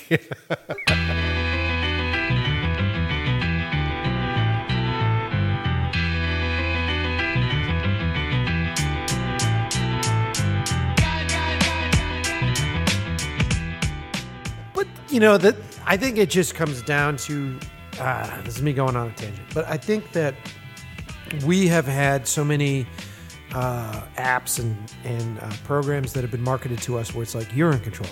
You have the option to Yeah. do whatever it is that you want to do, and which is wonderful. But I also think that sort of changed the mindset of a lot of people, even with movies and shit. Absolutely, Like I yeah. fucking hate the fact that if you're watching something of mine at home, you can literally pause it. Yeah. The fact that you can fucking pause it. Yeah. The fact that you can actually stop when I'm playing, because I've spent thousands of Yes. hours building that tension, Yeah.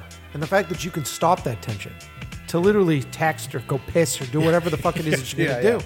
Like I was just in the movies last week, and movies are getting so long now. It's like 2.5 hours where you're like, crazy. I'm not drinking anything for like a half hour before that. It's crazy. And so I had to piss like at one point, and I'm literally just keeping myself from pissing because there is a tension that is being constructed and that is built. Yeah, you would experience it in the. And that's what you're buying. And it's not that I'm chastising people for Using taking the the ability. Yeah, well, that. But also taking the ability to do whatever they want. But if you're physically leaving your home and you're paying somebody, if you're going into a club, you're paying a fucking cover to get into a club, and there's a guy there playing music, you're there to absorb what he is processing or she is processing. Yes, absolutely. That's exactly what it is. Yeah. And if you allow that to happen, you'll walk away, I don't want to say enlightened, but you'll walk away experienced. With a different experience, then you're gonna go somewhere else the next night or the next whatever. Or you're going to let fucking, Spotify just fucking random algorithm, whatever you're listening to. Well, if you really want a mind fuck, so to speak, when you put out an album, somebody can just buy that one song they want off your. It's like I like this one scene in the movie. I don't want the rest of the movie. I just want the scene. I want the climactic scene. So take that in as like, so that was like a big thing in doing the records. It's different now with the streaming, especially whenever Apple Music. Spotify was always big, but Apple Music like really kind of leveled everything because fans would still support you by buying your record on iTunes, whether they can stream it or not. Right, which is just like buying an album. Exactly. But then when they were like, Apple, whatever it is, even Amazon, you have a Prime account, you can stream whatever you want. You're not really, it doesn't even give you the option to buy it unless you do a few extra things to actually buy it. Yeah. So when that happened, in a bad way, because obviously like it really leveled the income or the sales, your actual financial sales, but it also made people would just listen to the whole record. Be like, you know what? Okay, I do like that one song, but I'll listen to the whole thing now because I'm paying whatever it is for millions of songs a month. Sure. So, but in the beginning, it was always like, because we would get reports of like, well, this song sold a lot off your record versus this, and like these people bought the whole out, and it was just like, man, that's disappointing. It kind of was that way back in the music store days when you would sell singles, but at least you guys were like, this is a single and this is a single. But then when you're independent though, you're relying on like, just somebody to, whatever it is. Yeah, so that's fucking fascinating too. Dude. Because they just want me for that one song. Because you guys specifically, you're building a tone for the whole. Like I know Seamus has put out albums that are fucking story albums. Yes, that are absolutely, and we try to do it. We're very particular, and honestly, we're not that we're less particular, but like especially the first two records, we're like, we'd spend weeks. What's the first song? What's the second song? Yeah. How should this song end? Like because we're looking at it of people taking in the whole piece at one sitting. Yeah. And now we're like, all right, like we're a little less we're specific in the order still, but it's not like, I'm certain song, the ID, the song, excuse me, the previous song would end at a certain point where the next song would end, like, when you're skipping tracks. So the way the ID was made was like there was a little more air. It just like messed up the flow. Like I remember being a thing where we had to redo a master for it. Yeah. Because it was just little that I don't think would have made any kind of difference to anybody listening to it. Even but just the way we had envisioned it, we wanted these specific things to happen at these specific times. And I remember it was a big thing, and now we're like, it doesn't even matter. But that's sad. I mean, it is, but yeah, okay. So here's, because it's interesting because we're going down into a hole here. I think that I equate it with movies like this, right? So like, and I've talked about this. If I do a short film, right, and I make a short film and I put a short film into a festival, it gets programmed into a short film fucking block. Yes. Which normally, depending on how long your short is, it's usually like an hour, maybe an hour and a half long block. So they have like 12 fucking shorts that are in that block. And depending upon where you're situated in that, you're going to be lined up with shorts that are fucking completely random. Yes. Where it's completely off the end of the spectrum, and then depending upon how good the short is, it leaves you, like after you listen to a track or after you watch something, it leaves you with a taste in your mouth. Yes. Essentially. You want a good setup. Exactly. Yeah. Right. Or lineup. Yeah. Just a fucking lineup. For people that are that you're convincing to go to that festival. Like if you're like, come see my work. Yes. I'm going to sell tickets for you guys. I've done this for a festival. Yeah. I'm going to sell tickets. I'm going to fill your fucking room full of people that are here to see my work. But they're all at the mercy of this lineup. Yes. Which is fascinating because the difference between just buying a song per song basis or just listening to a channel that is algorithm to you Yep. is that you have no real control over the setup. No. And you have no real control over the experience. Oh. And then you just start to run the risk of everything starting to become background noise and white noise that isn't there, as opposed to like if you go back and you look at like early Pink Floyd albums, or you look at like even like Paul's Boutique. exactly, or I got into like Queensryche. Okay. You know, because Queensryche Yeah, was I fucking know like nothing about story Queensryche, so- story okay. arc stuff. Great. Even Typo Negative, like their story work in those. I never would have listened to those individual songs. Never would have given a shit about those Yeah. individual songs if it wasn't part of that whole collective. Yeah. Which you're not seeing a lot of anymore because it is all single based, right? Absolutely. I mean, especially now. Not especially. It depends on. It really depends on what you want. But I think the consumer is used to grabbing what they know. Yeah. Which makes it like I think that there are a lot of artists and groups who definitely focus on their record and focusing on the whole thing, and staying true to the artistry of whatever it is they're doing. But I just think the way it's the casual listener, which goes back to the initial point of like I was making music for other producers because I want somebody else who knows what I know to be like, oh, he's smart in the way Right, he did because it. you're trying to impress the scene that you're in, basically. Yeah, which is like, you know, if you were making them, you're like, oh, I'm going to do these kind of cuts that are going to blow this. Like, you gonna know? blow another fucking director at it. Yeah. But but the person watching it is like they're not enjoying it. You know, like you know, or they don't even notice it, which is even fucking worse. which that is what happened a lot of times. Whereas like when people come up and they say they love certain songs off our first few records, you know, and I'm more now. I'm like, oh, cool. Well, what is it? What do you like about it? What's the? Because I am curious, just as, you know, and what they like about it has nothing to do with the process of what I had. And I was like, it just. But I already knew that. But I just always like kind of reminding myself that I was. Yeah, I'm obsessing over this bullshit. No one This even bullshit, fucking you knows. know. But I do wonder in film, is it this like in music? Everything is, I guess, everything is centered around money. So I know the answer to that. But as far as what gets something greenlit, so to speak, is there as much like I don't know, backwards politics, I guess, that goes into it. Like, this is not really a good film, but this person knows this person who has this person in it, and I know it. Like, Yeah, I mean, it's an interesting thing because I have two pieces that are in development right now, and I'm going through this process. And the problem right now with the movie business is going through what the music business went 2 years ago. because now you have Netflix, you have all these All this other shit. Amazon, whatever it is, like, And you have you're so literally much. begging people to get off their fucking asses and go into a theater. Yes. And have a fucking experience in a Yeah. theater. That's what's going on right now. And we're seeing basically the slow death of cinema. Yeah. Like the very slow death of cinema. And then the manipulation by algorithms, which is a whole other conversation. So at this point, you have money controls everything, obviously. Yeah, that's 100%. And so that's a given. So and you feel like I think the general mentality of most Americans right now, and this is very cynical, make it bigger. I'm gonna make more than that. I'm gonna be a millionaire. I'm gonna be a millionaire for as little work as possible. That's yes.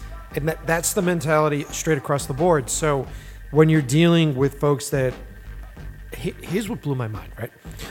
So when an executive gets hired at a studio, Okay, go on. so Was when it like sorry, yeah.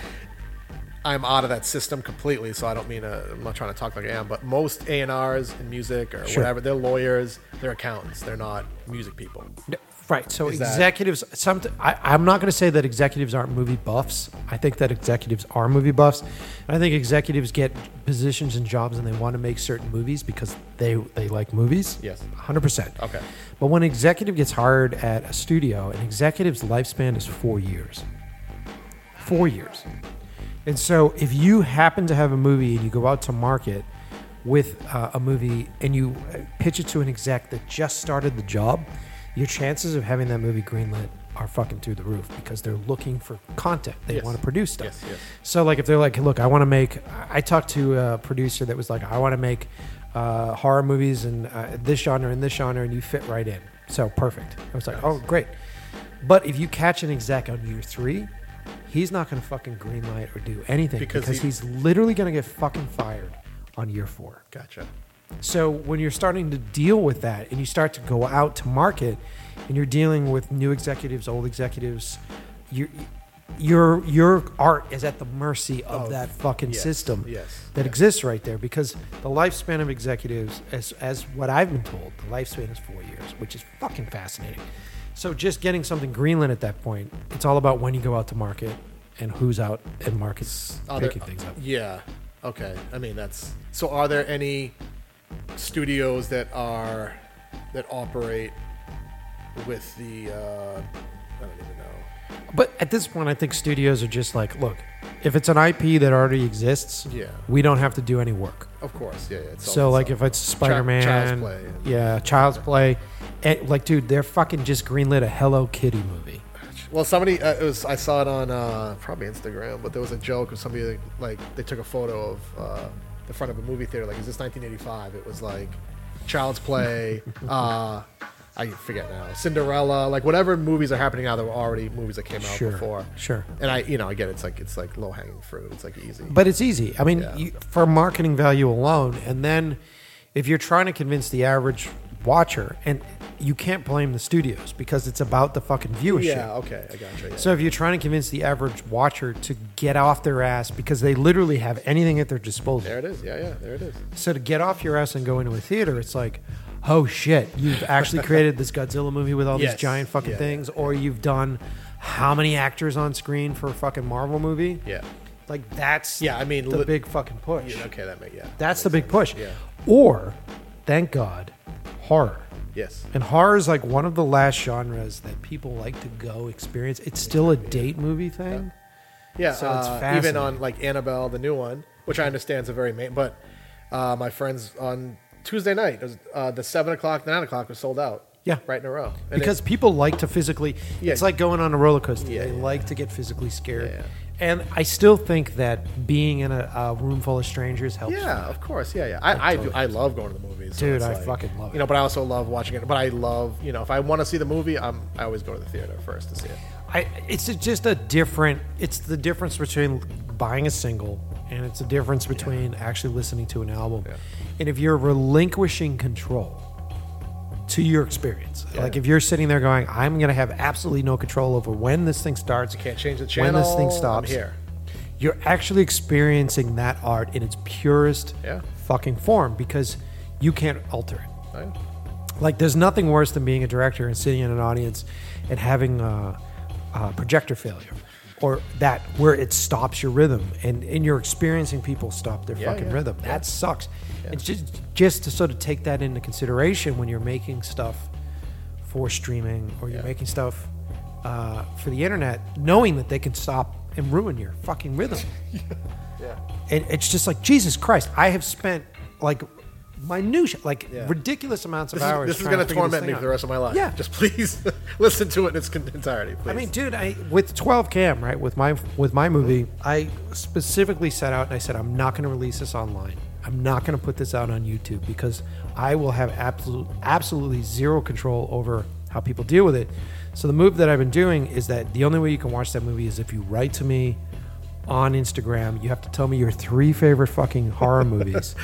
And if I agree with your 3 favorite horror movies, then I'll send you a link, and then that link will expire.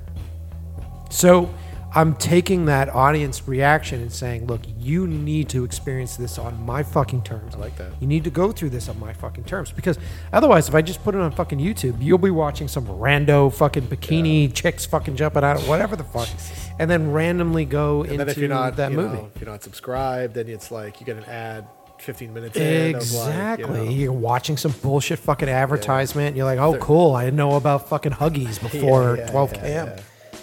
So I just don't.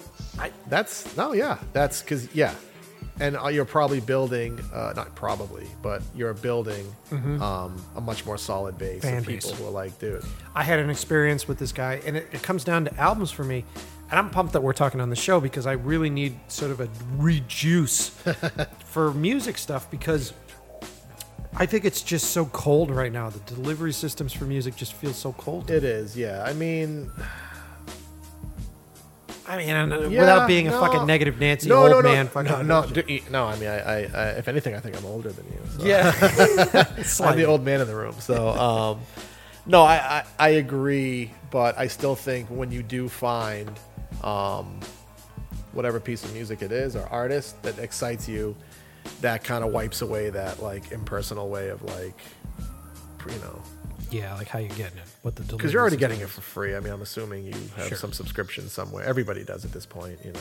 Even if Shay's listening, even when he had Spotify, I was very pissed off. No, because I've had it forever, and I'm like, dude, just get Spotify. Just like, you know, because I'm like, hey, have you heard this? And he's like, I haven't heard it yet. I gotta get this. I'm like, CD? No, just like, Just get Spotify. just get Spotify.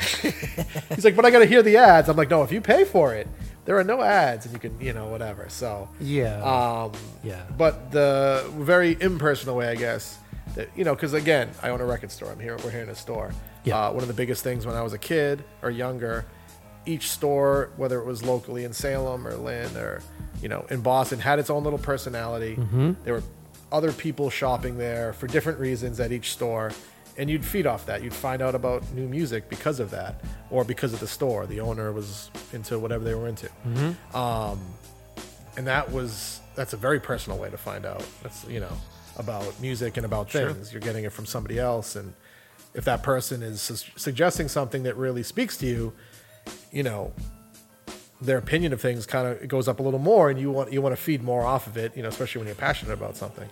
So that experience I do understand is gone because, yeah, of course, Spotify, Apple, they have their curated playlists of the hottest, whatever it is, but that's all controlled by money too. It's Yeah, it's, at you that know, point, it's they'll like cherry pale pick or a few, bullshit. yeah, they'll cherry pick a few, like, you know, true whatever underground artists just to have it in there to dress it up nice. But for the most part, like you said, money controls everything. Exactly. There's no, you know, And they have like a very sure. I mean, one thing about algorithms and one thing about the polls and shit that they get back from this is that they can be incredibly fucking focused on how they're marketing this stuff. crazy, Like, yeah. insanely crazy. fucking focused on. it's crazy.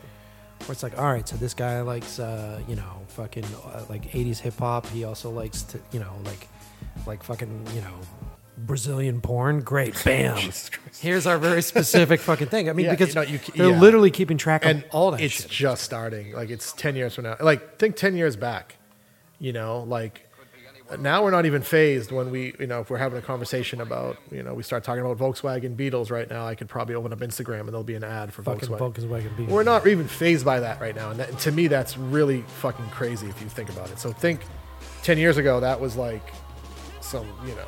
That was like a sci-fi fucking bullshit. Yeah, fucking that's like a thing. Philip K. Dick, you know, Yeah, like, exactly. you know. So think 10 years from now, what's going to be happening with anything. It's, you know, hopefully by that point. Yeah, I'll be, and then is it better or is it not better? And then at what point? Because I'm always trying to check myself and go, you know, am I just being a 41-year-old fucking old dude? And am I not just processing how the new thing goes? And are people still as affected by music today as they were when I was young? I think they. I don't know, actually. No. I think they are, actually. I don't want to say I don't know. I guess I'm just trying to think. I do think a lot more people are affected by music because they can get it from wherever they can get it from. Right now, if you suggested a group to me I never heard of, and it's not, I can find it somewhere. Instantly, like in under a minute. You know, if it's not on Spotify, Apple, and I got to go to YouTube or somebody's blog who posts, you know what I mean? Like, you can find it. So I think for that, and I love technology for the, you know, those kind of things, I guess, because I love music and art. I love it all, so I want to experience it all, you know, the best I can. I do too, but we both, not to cut you off, but we both have that same sort of early, like going to the music store sort of mentality, which is different. So we're hunting. That's for true. it No, different. that's true. Yeah, but I mean, even in here, I do notice there's a lot of younger, like 20s, you know, whatever, very, you know, like fresh out of whatever college, whatever they are, interested in getting their new bands on vinyl, like The National when it came out. We had a bunch of people in that Friday when it came out because they just, and they were, wanted to have it on vinyl. Sure. But also they want to buy, a Sly Stone record or whatever. They also want to collect old music. So there is a small pocket of people, I think, who this kind of experience, no matter what decade it's in, I think it remains special no matter what. If not even more now because it's such a rare thing. I just feel like in general that people don't realize that what they're missing. Like I think because when you walk in here specifically, being a music store person, there's something so great about album cover. Hey, that's album cover Yes, art. yeah. Because at that point, that's your first experience. Yep. That's your first sort of visual, sort of tangible experience with It's it. very easy skinning the walls here because it's like, it's But there are certain, literally, there are certain colors. Like Yeah, if I think of like a straight black album, I think of Metallica's Black Album. yeah. Like there are certain colors that trigger music, and you'll notice it. I mean, the one thing too is like some people will be like, oh, because at night, where our store sits and with our lights on, if you're in the courtyard right out here at the marketplace, we're at Bow Market right now, and you're looking up, you can clearly see like that little corner right there, that little wall, and more often than not, somebody comes and be like, oh, I saw that, Iggy Pop record on your wall from down there, or that Gorillaz record, like a cover that really stands out, that's like iconic. You'll just and then you think about the music. You think Yeah. about where you were when you heard that track. Exactly, yeah. It's so transformative. And then when you look at this, because I feel like the big thing with the online delivery system is that you start to lose graphically and visually what the representation of these albums 'cause are. It's a JPEG thumbnail on the phone that's Yeah, and rando, and it's not necessary. it's At that point, yeah. It's just it's not necessary. It's sort of like fast forward fucking 10 years from now, people are like, it doesn't even matter anymore.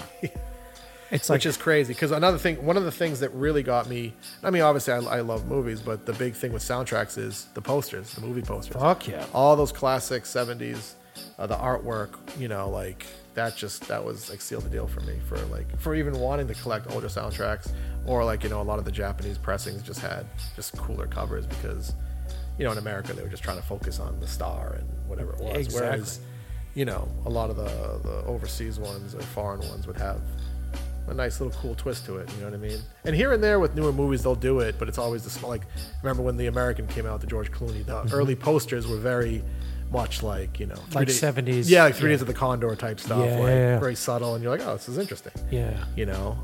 Which And- that just little subtle things like that will make me just like the movie, Well, without I mean- even seeing it. Be like, oh, like they put, they're doing something different. They're trying to. It's speaking to me a little different than whatever. Then else. like the three faces of the actors on the fucking poster. Yes. Yeah.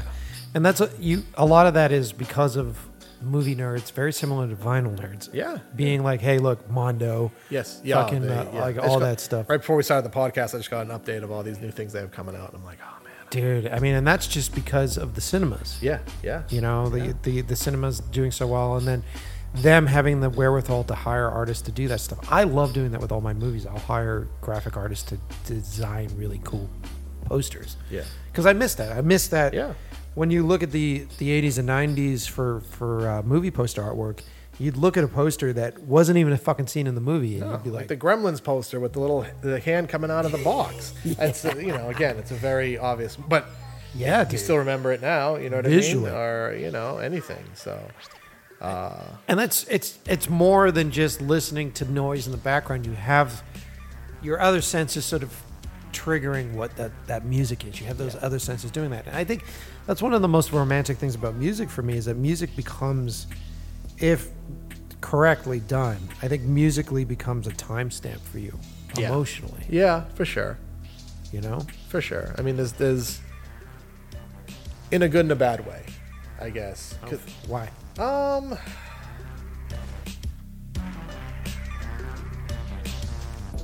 That's a fascinating statement. In a bad way. What do you well, mean by not. that? I mean, not in a bad way. I guess depending on if.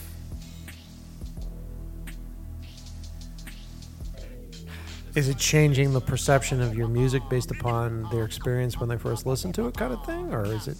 A little bit. I'm trying to formulate this into like something that's without rambling. I'm trying to like get it in a nice tight one sentence thing. Nice such little a soundbite. producer. Such a producer.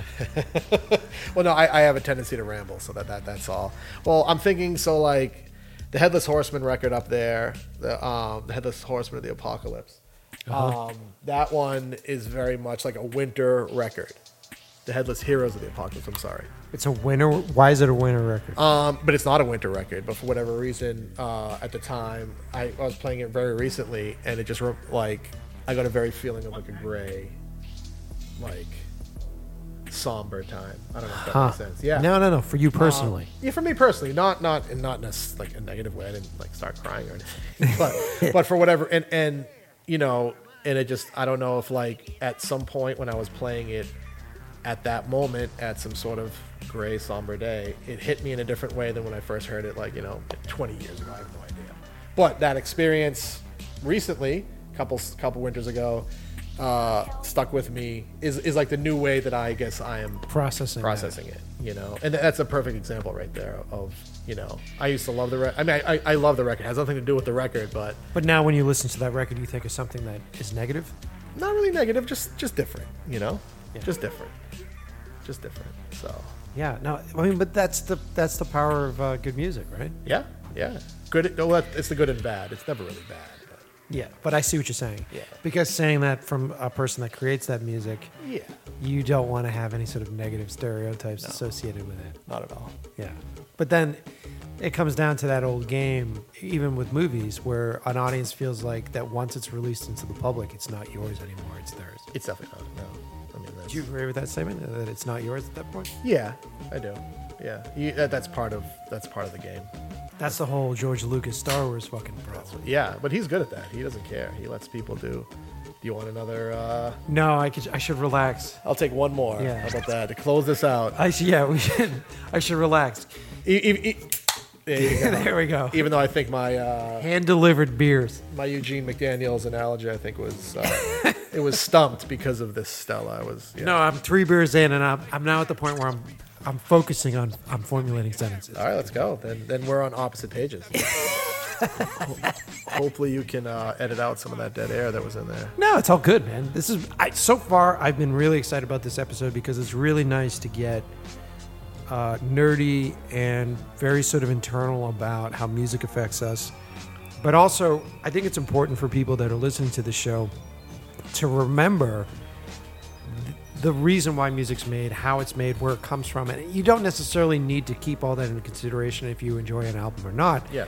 But if you're looking to have music sort of be more than just a quick cheeseburger, you know what I mean? Like if you're looking for music to be an experience and understand where it comes from. I do too. I fucking love cheese.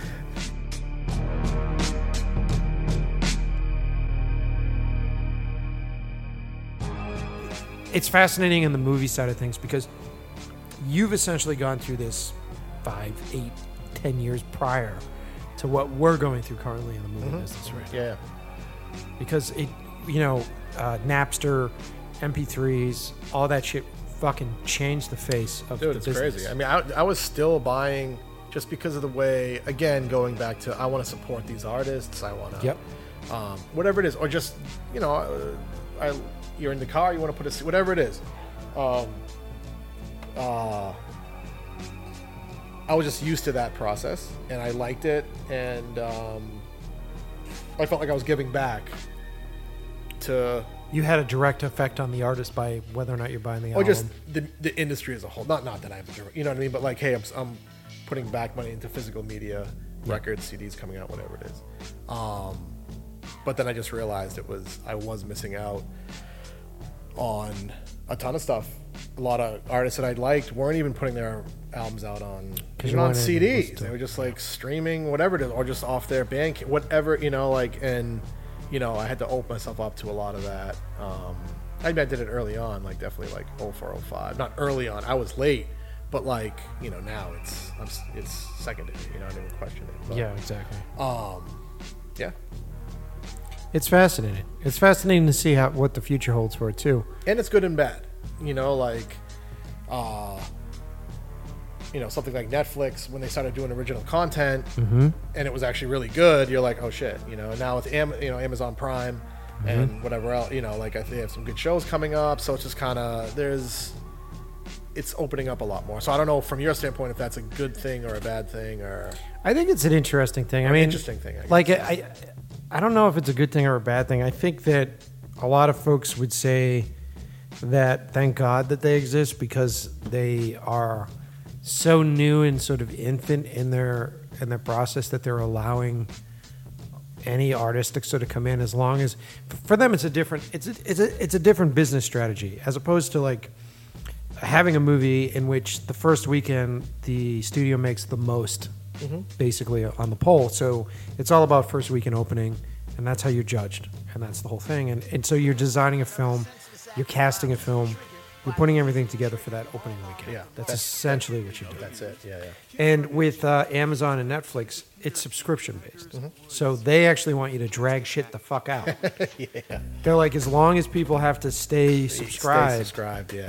who gives a shit? And so you're seeing the opposite sort of thing where you're like, fuck, does this really need to be 10 parts? Or could this have been like an hour and a half long fucking piece? What's your take on, was it Spielberg who said that Netflix movies shouldn't be? Well, and then Spielberg is like got a premium deal with Apple's fucking streaming service. You know, it just, you know, it depends on how much of that is industry fucking bullshit. But I think that there are just different outlets. Like I've been watching Neon Genesis, Evangelion. I can never pronounce it, but it's this anime thing from the 90s that Netflix just put out. Gotcha. And they're fucking great. And it's like this really great sort of like original, you know, robots having to fight fucking monsters kind of thing. And for some reason, fucking 14-year-old kids have to pilot these fucking things. You know, it's like, it's that shit. But it's the series that sort of inspired Guillermo del Toro. It's the series that sort of inspired all these people. And it's really fascinating. And watching them over time, it starts to get really deep and starts to get very internal. It starts to get really interesting. But this is stuff that was made in the 90s. Gotcha. And then I'm looking at that in the lineup of stuff that Netflix is making right now that are anime things that are obviously influenced by that. Yeah. But the algorithms have designed it in such a way where you're watching these things and it doesn't have any of the juice, The depth or any of that shit. Yeah. And so you're just sort of looking at it going, oh, cool. I guess, you know, let's see what the fucking 15-year-old kid says in the next episode. You know what I mean? And you're like, well. And another great example of that is looking at Hateful Eight, Tarantino's last one. And then Netflix did their special cut, which was like four episodes. The 4 fucking episodes of that show were so much better than their original content that was made. And then the question sort of arises where it's like, you know, in the industry, they talk about how Netflix really doesn't weigh in on creatives, and they're just sort of like, as long as it's fucking a certain length, go nuts and figure this out. Yeah. So then you're like, okay, so is the feedback from the studios helpful in such a way for it to be better? And so you're looking at both ends of it, where you'll get notes from a producer or studio, which we've had on our scripts, where it's just like, really? You know, and you're like, what the fuck?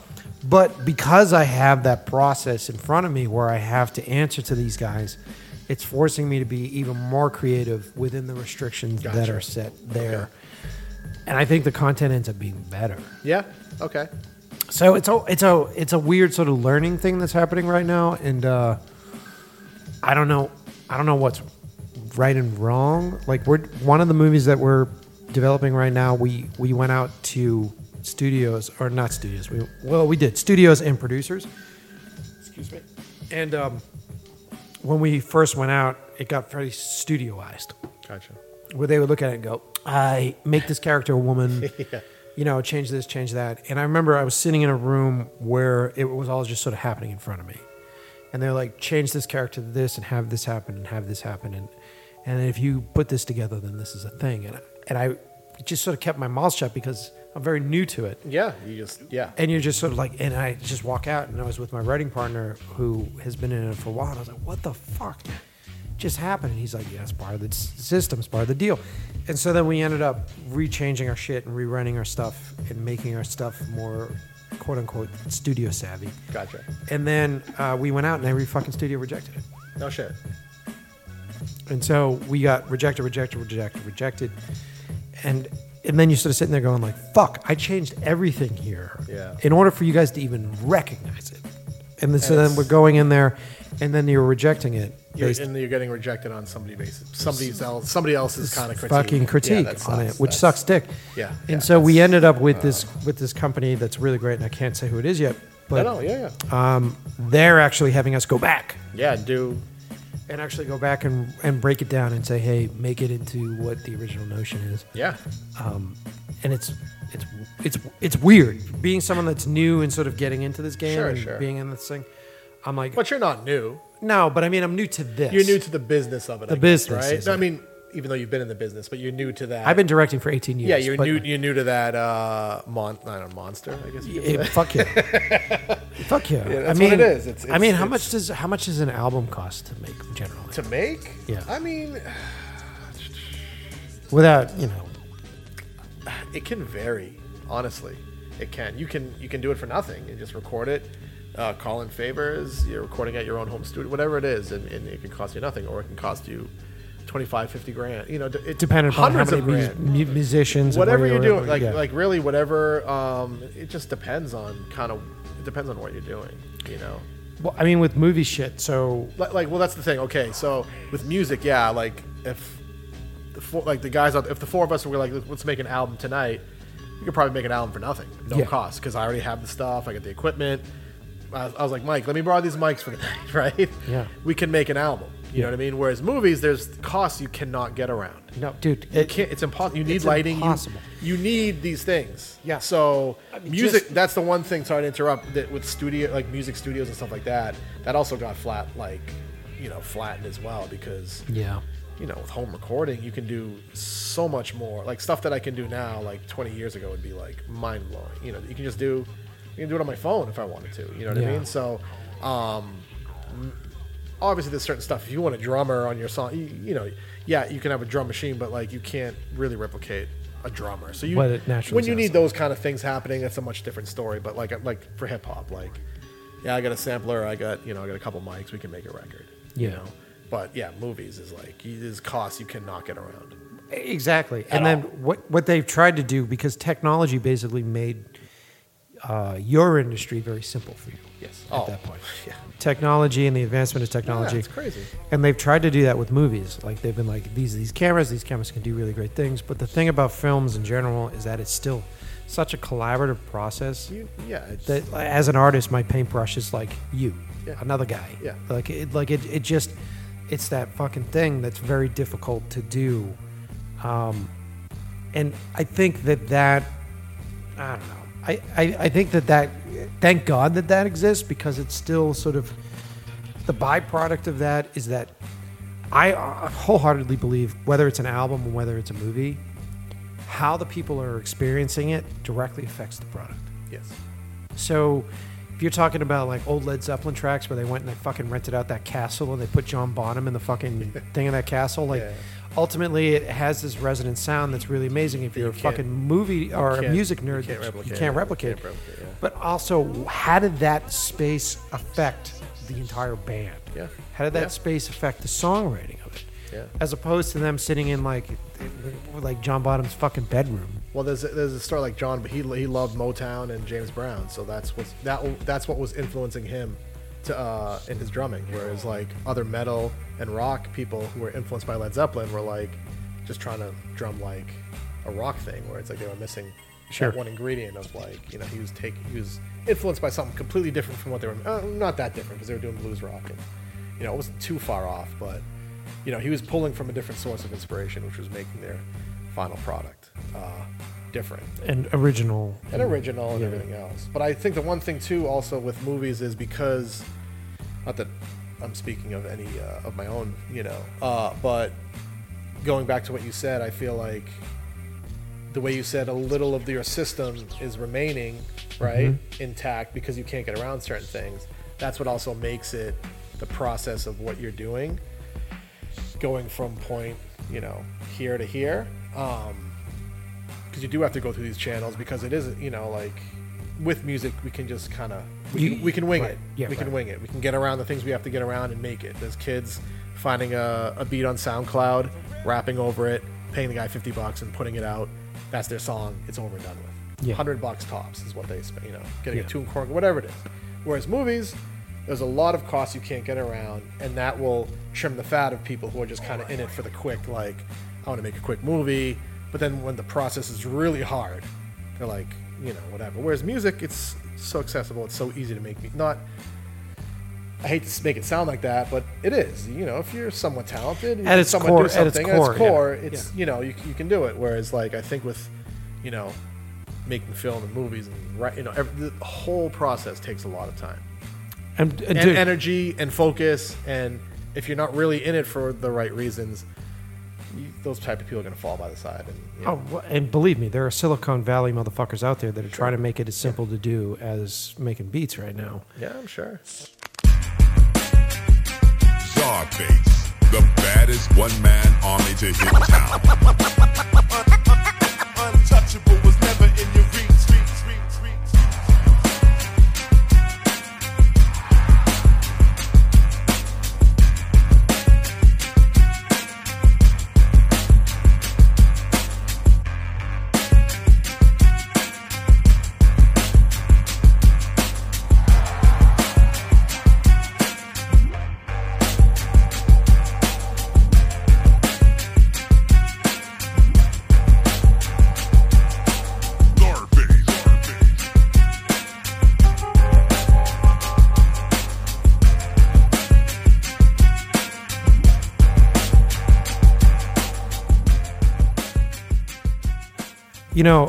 Without getting too deep into this, because we're at about an hour 40 right now. Oh wow, okay.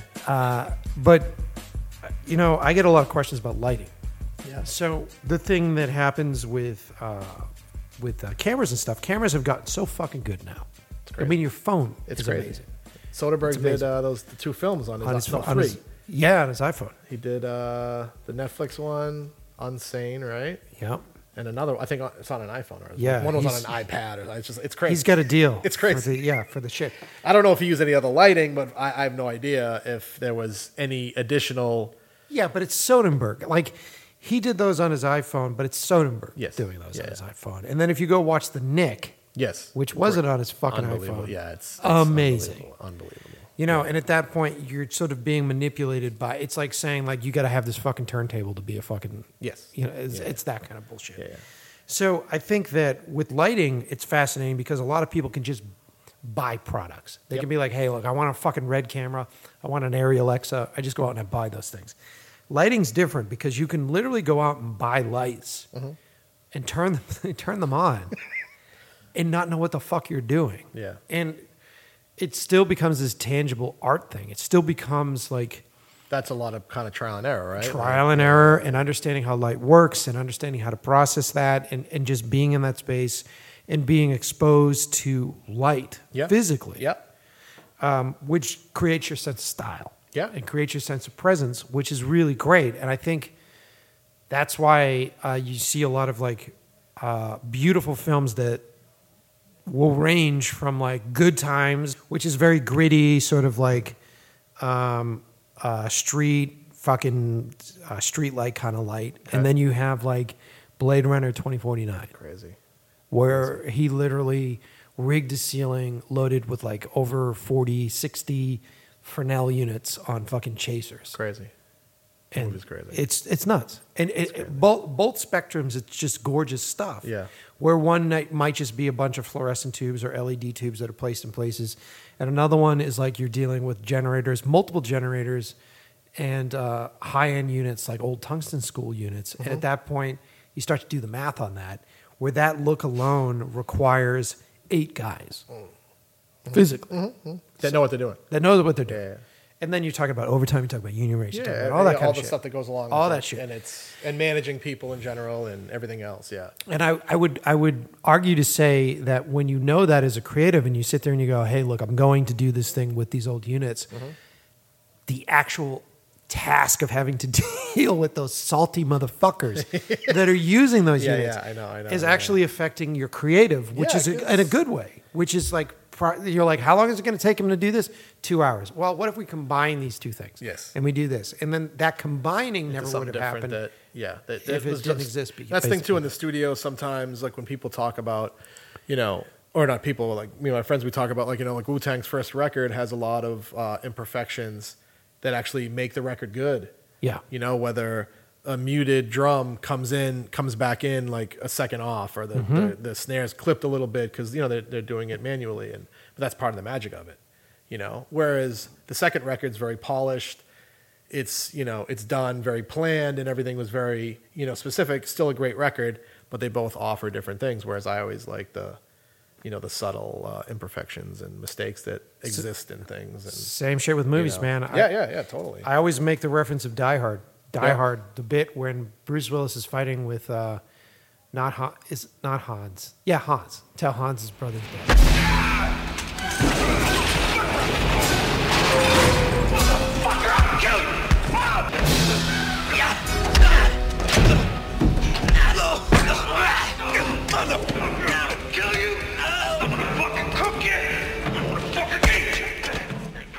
So he's fighting with Hans, and he does that bit where he comes down the staircase, wraps the fucking chain around his neck, and pulls him down that staircase. Yeah. So the camera's on some sort of crane on a dolly system that doesn't have stabilization, doesn't exist yet. Yeah. Digital stabilization. So that push in on John McClane as he's coming down the staircase with the dude, you never notice it. But the camera's shaking like a motherfucker. Okay. Like it's shaking like a motherfucker. yeah. And you know that director was in the edit room going, "Ah!" I know. Yeah. The shot is ruined. It's fucking shaking. Yeah. It's bullshit. Yeah. But it adds to the It adds scene. to it. Yeah, it adds to it. It that. adds to it. Yeah, man. I mean, I don't know how many times I've seen that. You don't even think about that. Not even fazed by it. And you know what? Subconsciously, it adds to the fucking suspense and the drama. Yeah, of course. Yeah, absolutely. Yeah, definitely.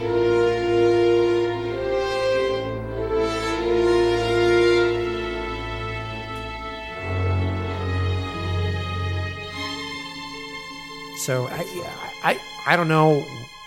I don't have the right answer. I don't know what is right or wrong. I don't know if algorithms are the future. Well, they are the future, but I don't know if it's a good thing for music or a bad thing for music.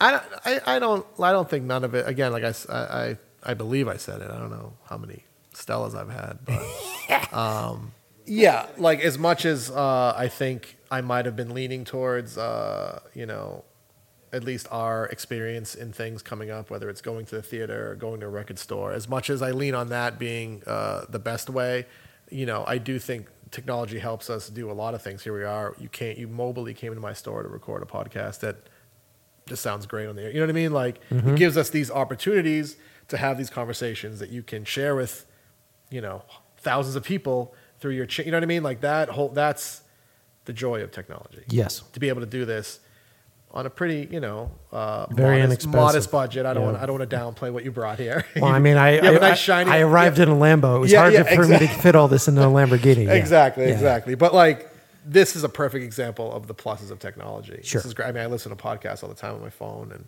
whatever it is, you know what I mean? And it's opened me up to a lot of other things and other people and whatever it is, And again, like with yours, like, in love with the process, it's up, man. It's just helped. It's just helped me as a person. Oh, cool. In the future, create and be able to create into other things. You know what I mean? So that's the plus of the technology and what's going to happen to us in 10 years when we're all half robot. I agree with you completely. I agree with you completely.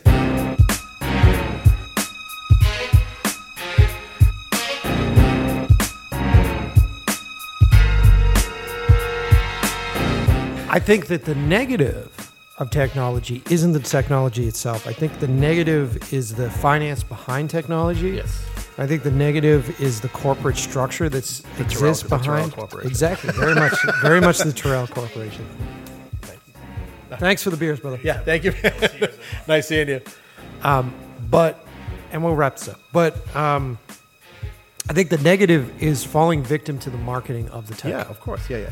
And I think at some point, everything's going to be owned by like one company. fucking And we're Amazon's all- going to own all yes, this shit. yes, Yeah, right. exactly. And Yes. but I think the power of being here today and the power of having this conversation today is that people just need to be reminded that there is another experience, and that just because the marketing tells you, hey, you have to You have to update your fucking phone right now. You have to have the newest fucking thing. It's very forceful. It's incredibly Yes. forceful about this shit. Like, oh, you didn't do the new update? You don't have the new update? You know? My fucking phone. Jesus No, Christ. you know, like, you know what I mean? Like, Yeah, like it that's how drives me your friends insane. talk to you, and it's like, Yeah. why do you care? Why do you care if I have the do you care? fucking update? As opposed to just saying, like, we're sitting here in a record store right now. We're sitting here surrounded by amazing artwork. Just understand that these still exist. And when you go and you buy an album, if you go and you go to the movies, you're supporting those things, because the unfortunate side effect of these places are that they're not for free. No. Like you guys Very- pay fucking rent Yeah, here. Yeah, absolutely. You know, Records, I mean, they cost. It's to press. a cost. Yeah, it's you know, everything from the records that we do, you know, everything from the Czarface stuff, or whether it's, you know, we press records through the store as well. A lot of we're just doing it out of like just the love of being able to put stuff out there. You know what I mean? It's not like. I mean, the Czarface aside, that's doing very well. No, I'm kidding. No, No. But when we do stuff, and you know, when we met earlier, we were having a meeting before of like, you know, we just want to kind of do some, you know, we have a couple of releases in mind that we want to do, with just some friends of ours who make music, and the music's great. We genuinely like it, not just because we want to hook up a friend. And it's like, well, that's all that matters. You know, it sounds good. We like it. And But in a current society where all our reasons for existing are being taken away from us by automation and everything else, absolutely, there's something really nice about remembering yeah. that there are people behind these things, and that you don't. Sure, I have Spotify. I listen to shit on Spotify. It exists, and like you said earlier, you'll find stuff that you never thought of before. Yes, But yeah, yes. Don't fall victim into thinking that is the only way. No. And then, you know, don't be afraid, because we have such a large group of people right now that are, dare I say it, very socially awkward. Don't I mean, be. look, I am too. I hate leaving the house. So having to go to a record store when I was 13 was like, you know, I'd have palm sweats, and you know, I just, you know, when you're a young kid, you're talking to an older, you just, you know, and yeah. So yes. Well, if you had any advice, because this is where we'll end the show. Okay. And I think it would be interesting. If you had any advice to a listener that wanted more than just what the algorithm is giving them for music, like, what would you suggest?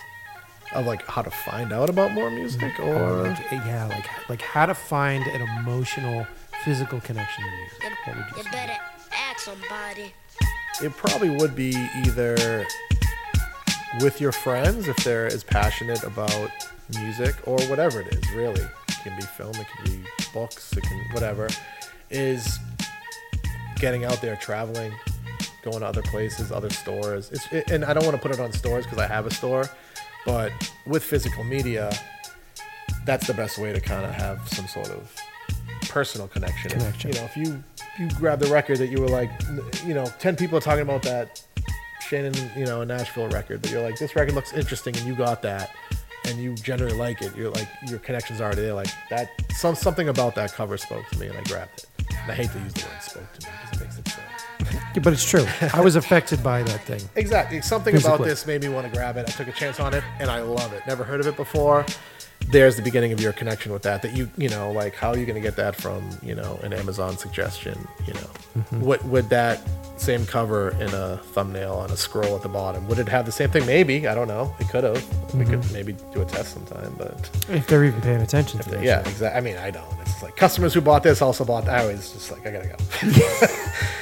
You already got me. I gotta go. I already spent my money. You got me on Prime. It's fine. Yeah. Stop trying to sell me shit. Yes, but I mean, you know, there are times on, you know, I will listen to certain, just that goes back to the DJ aspect where it's like I want to pay attention to everything that's out there. I'll listen to like the, you know, like the Rap Caviar, like just to know what's, you know, the playlists that are out there, and I'll find some stuff. I'm like, all right, it's pretty cool. Like even if the playlist ends or it starts just going on its own, I'm like, you know, I'll go back. You know, what is this? You know what I mean? Or oh, I forgot about that. So again, that could lean more on the plus side, but that's not always. I don't have like, it's more at that point. It's just more background, and I'm kind of doing research because I feel like I have to, not because Sure. it's like I'm seeking out this, you know. Right, because that's your job. Yeah. And that's what kind of steered me away from even DJing when the Czarface stuff was happening, because I was like, this is a job I don't really need now, because My time and energy should be spent more on this stuff, and I actually like it. I feel more fulfilled. But you know, here I am DJing again. But it's fun. It's actually fun. It's fun again. That's why, like the other night, it's just low key. It's Yeah, dude. you know, room full of people, just DJing, whatever. But you're getting a physical experience from it. Yes, absolutely, and that's important too. I think getting out there, no matter how introverted, extroverted you are, that is a big part of it. You know, like I mean, I feel like I'm kind of a shy kid. I know I've been joking about it a lot in this, but you know, it is true. But I would still push myself to go out to shows and try to connect with other people, other producers that were doing stuff, just because that's just part of what it is. You know, you can't really do something if you're on your own little like island kind of. You know, you gotta get out there and You gotta mix it up with other people. gotta mix it up. You know, and that's the way you learn. I mean, I've learned a lot of stuff from being in studios with other producers, other groups, whatever it is. Just kind of like, oh, like that's an interesting way to do that, or just watching a documentary on something. And you know, like you said, John Bonham's in the basement. And, you know, whatever. Martin Hannett would put the drummers from New Order on the group because you know, recording outside with the air of you know what's going on up there. It just added a different texture. Like all those kind of things are I don't know, just like it changes your perspective a little bit, but doesn't like make you do it that way. You just kind of like keeps on opening your mind to do things, try different things. Right, you observe it. Yeah. There's something really interesting about recording studios, because I've done a bunch of stuff for Bose, and we've done a bunch of live recording stuff. And hanging out with the engineer there, it's really fascinating to see where he places mics and why he places mics a certain way. It's when we do a lot of our recording at our different home studios, like between Deck and Staten and you know Seamus at his house and mine. But when we go to like a studio, like we'll do that for the final kind of run. It's always interesting the way they do stuff. You know, like if the engineers really like you got the engineers just like pressing record and like getting his paycheck, but like we've been lucky with a lot of good engineers where they're like psyched to be recording us and whatever else, and they're just doing stuff that just like, oh yeah, it's pretty cool. Like like what experience did you come around? You know, and in that collaborative way, that's kind of making the project better overall. You know, like which adds on to the whole like connecting with people who are, you know, not intentionally trying to be like, oh, when Mike comes in today, I'm gonna mic something this way. Mike and Mike, but I'm going to put the microphone this way, and that's going to blow his mind. He just, you know, probably just trying to like messing around, and this works, and you're like, oh shit, you know, and those are the experiences I like in, like you said, getting out there and mixing it up with people.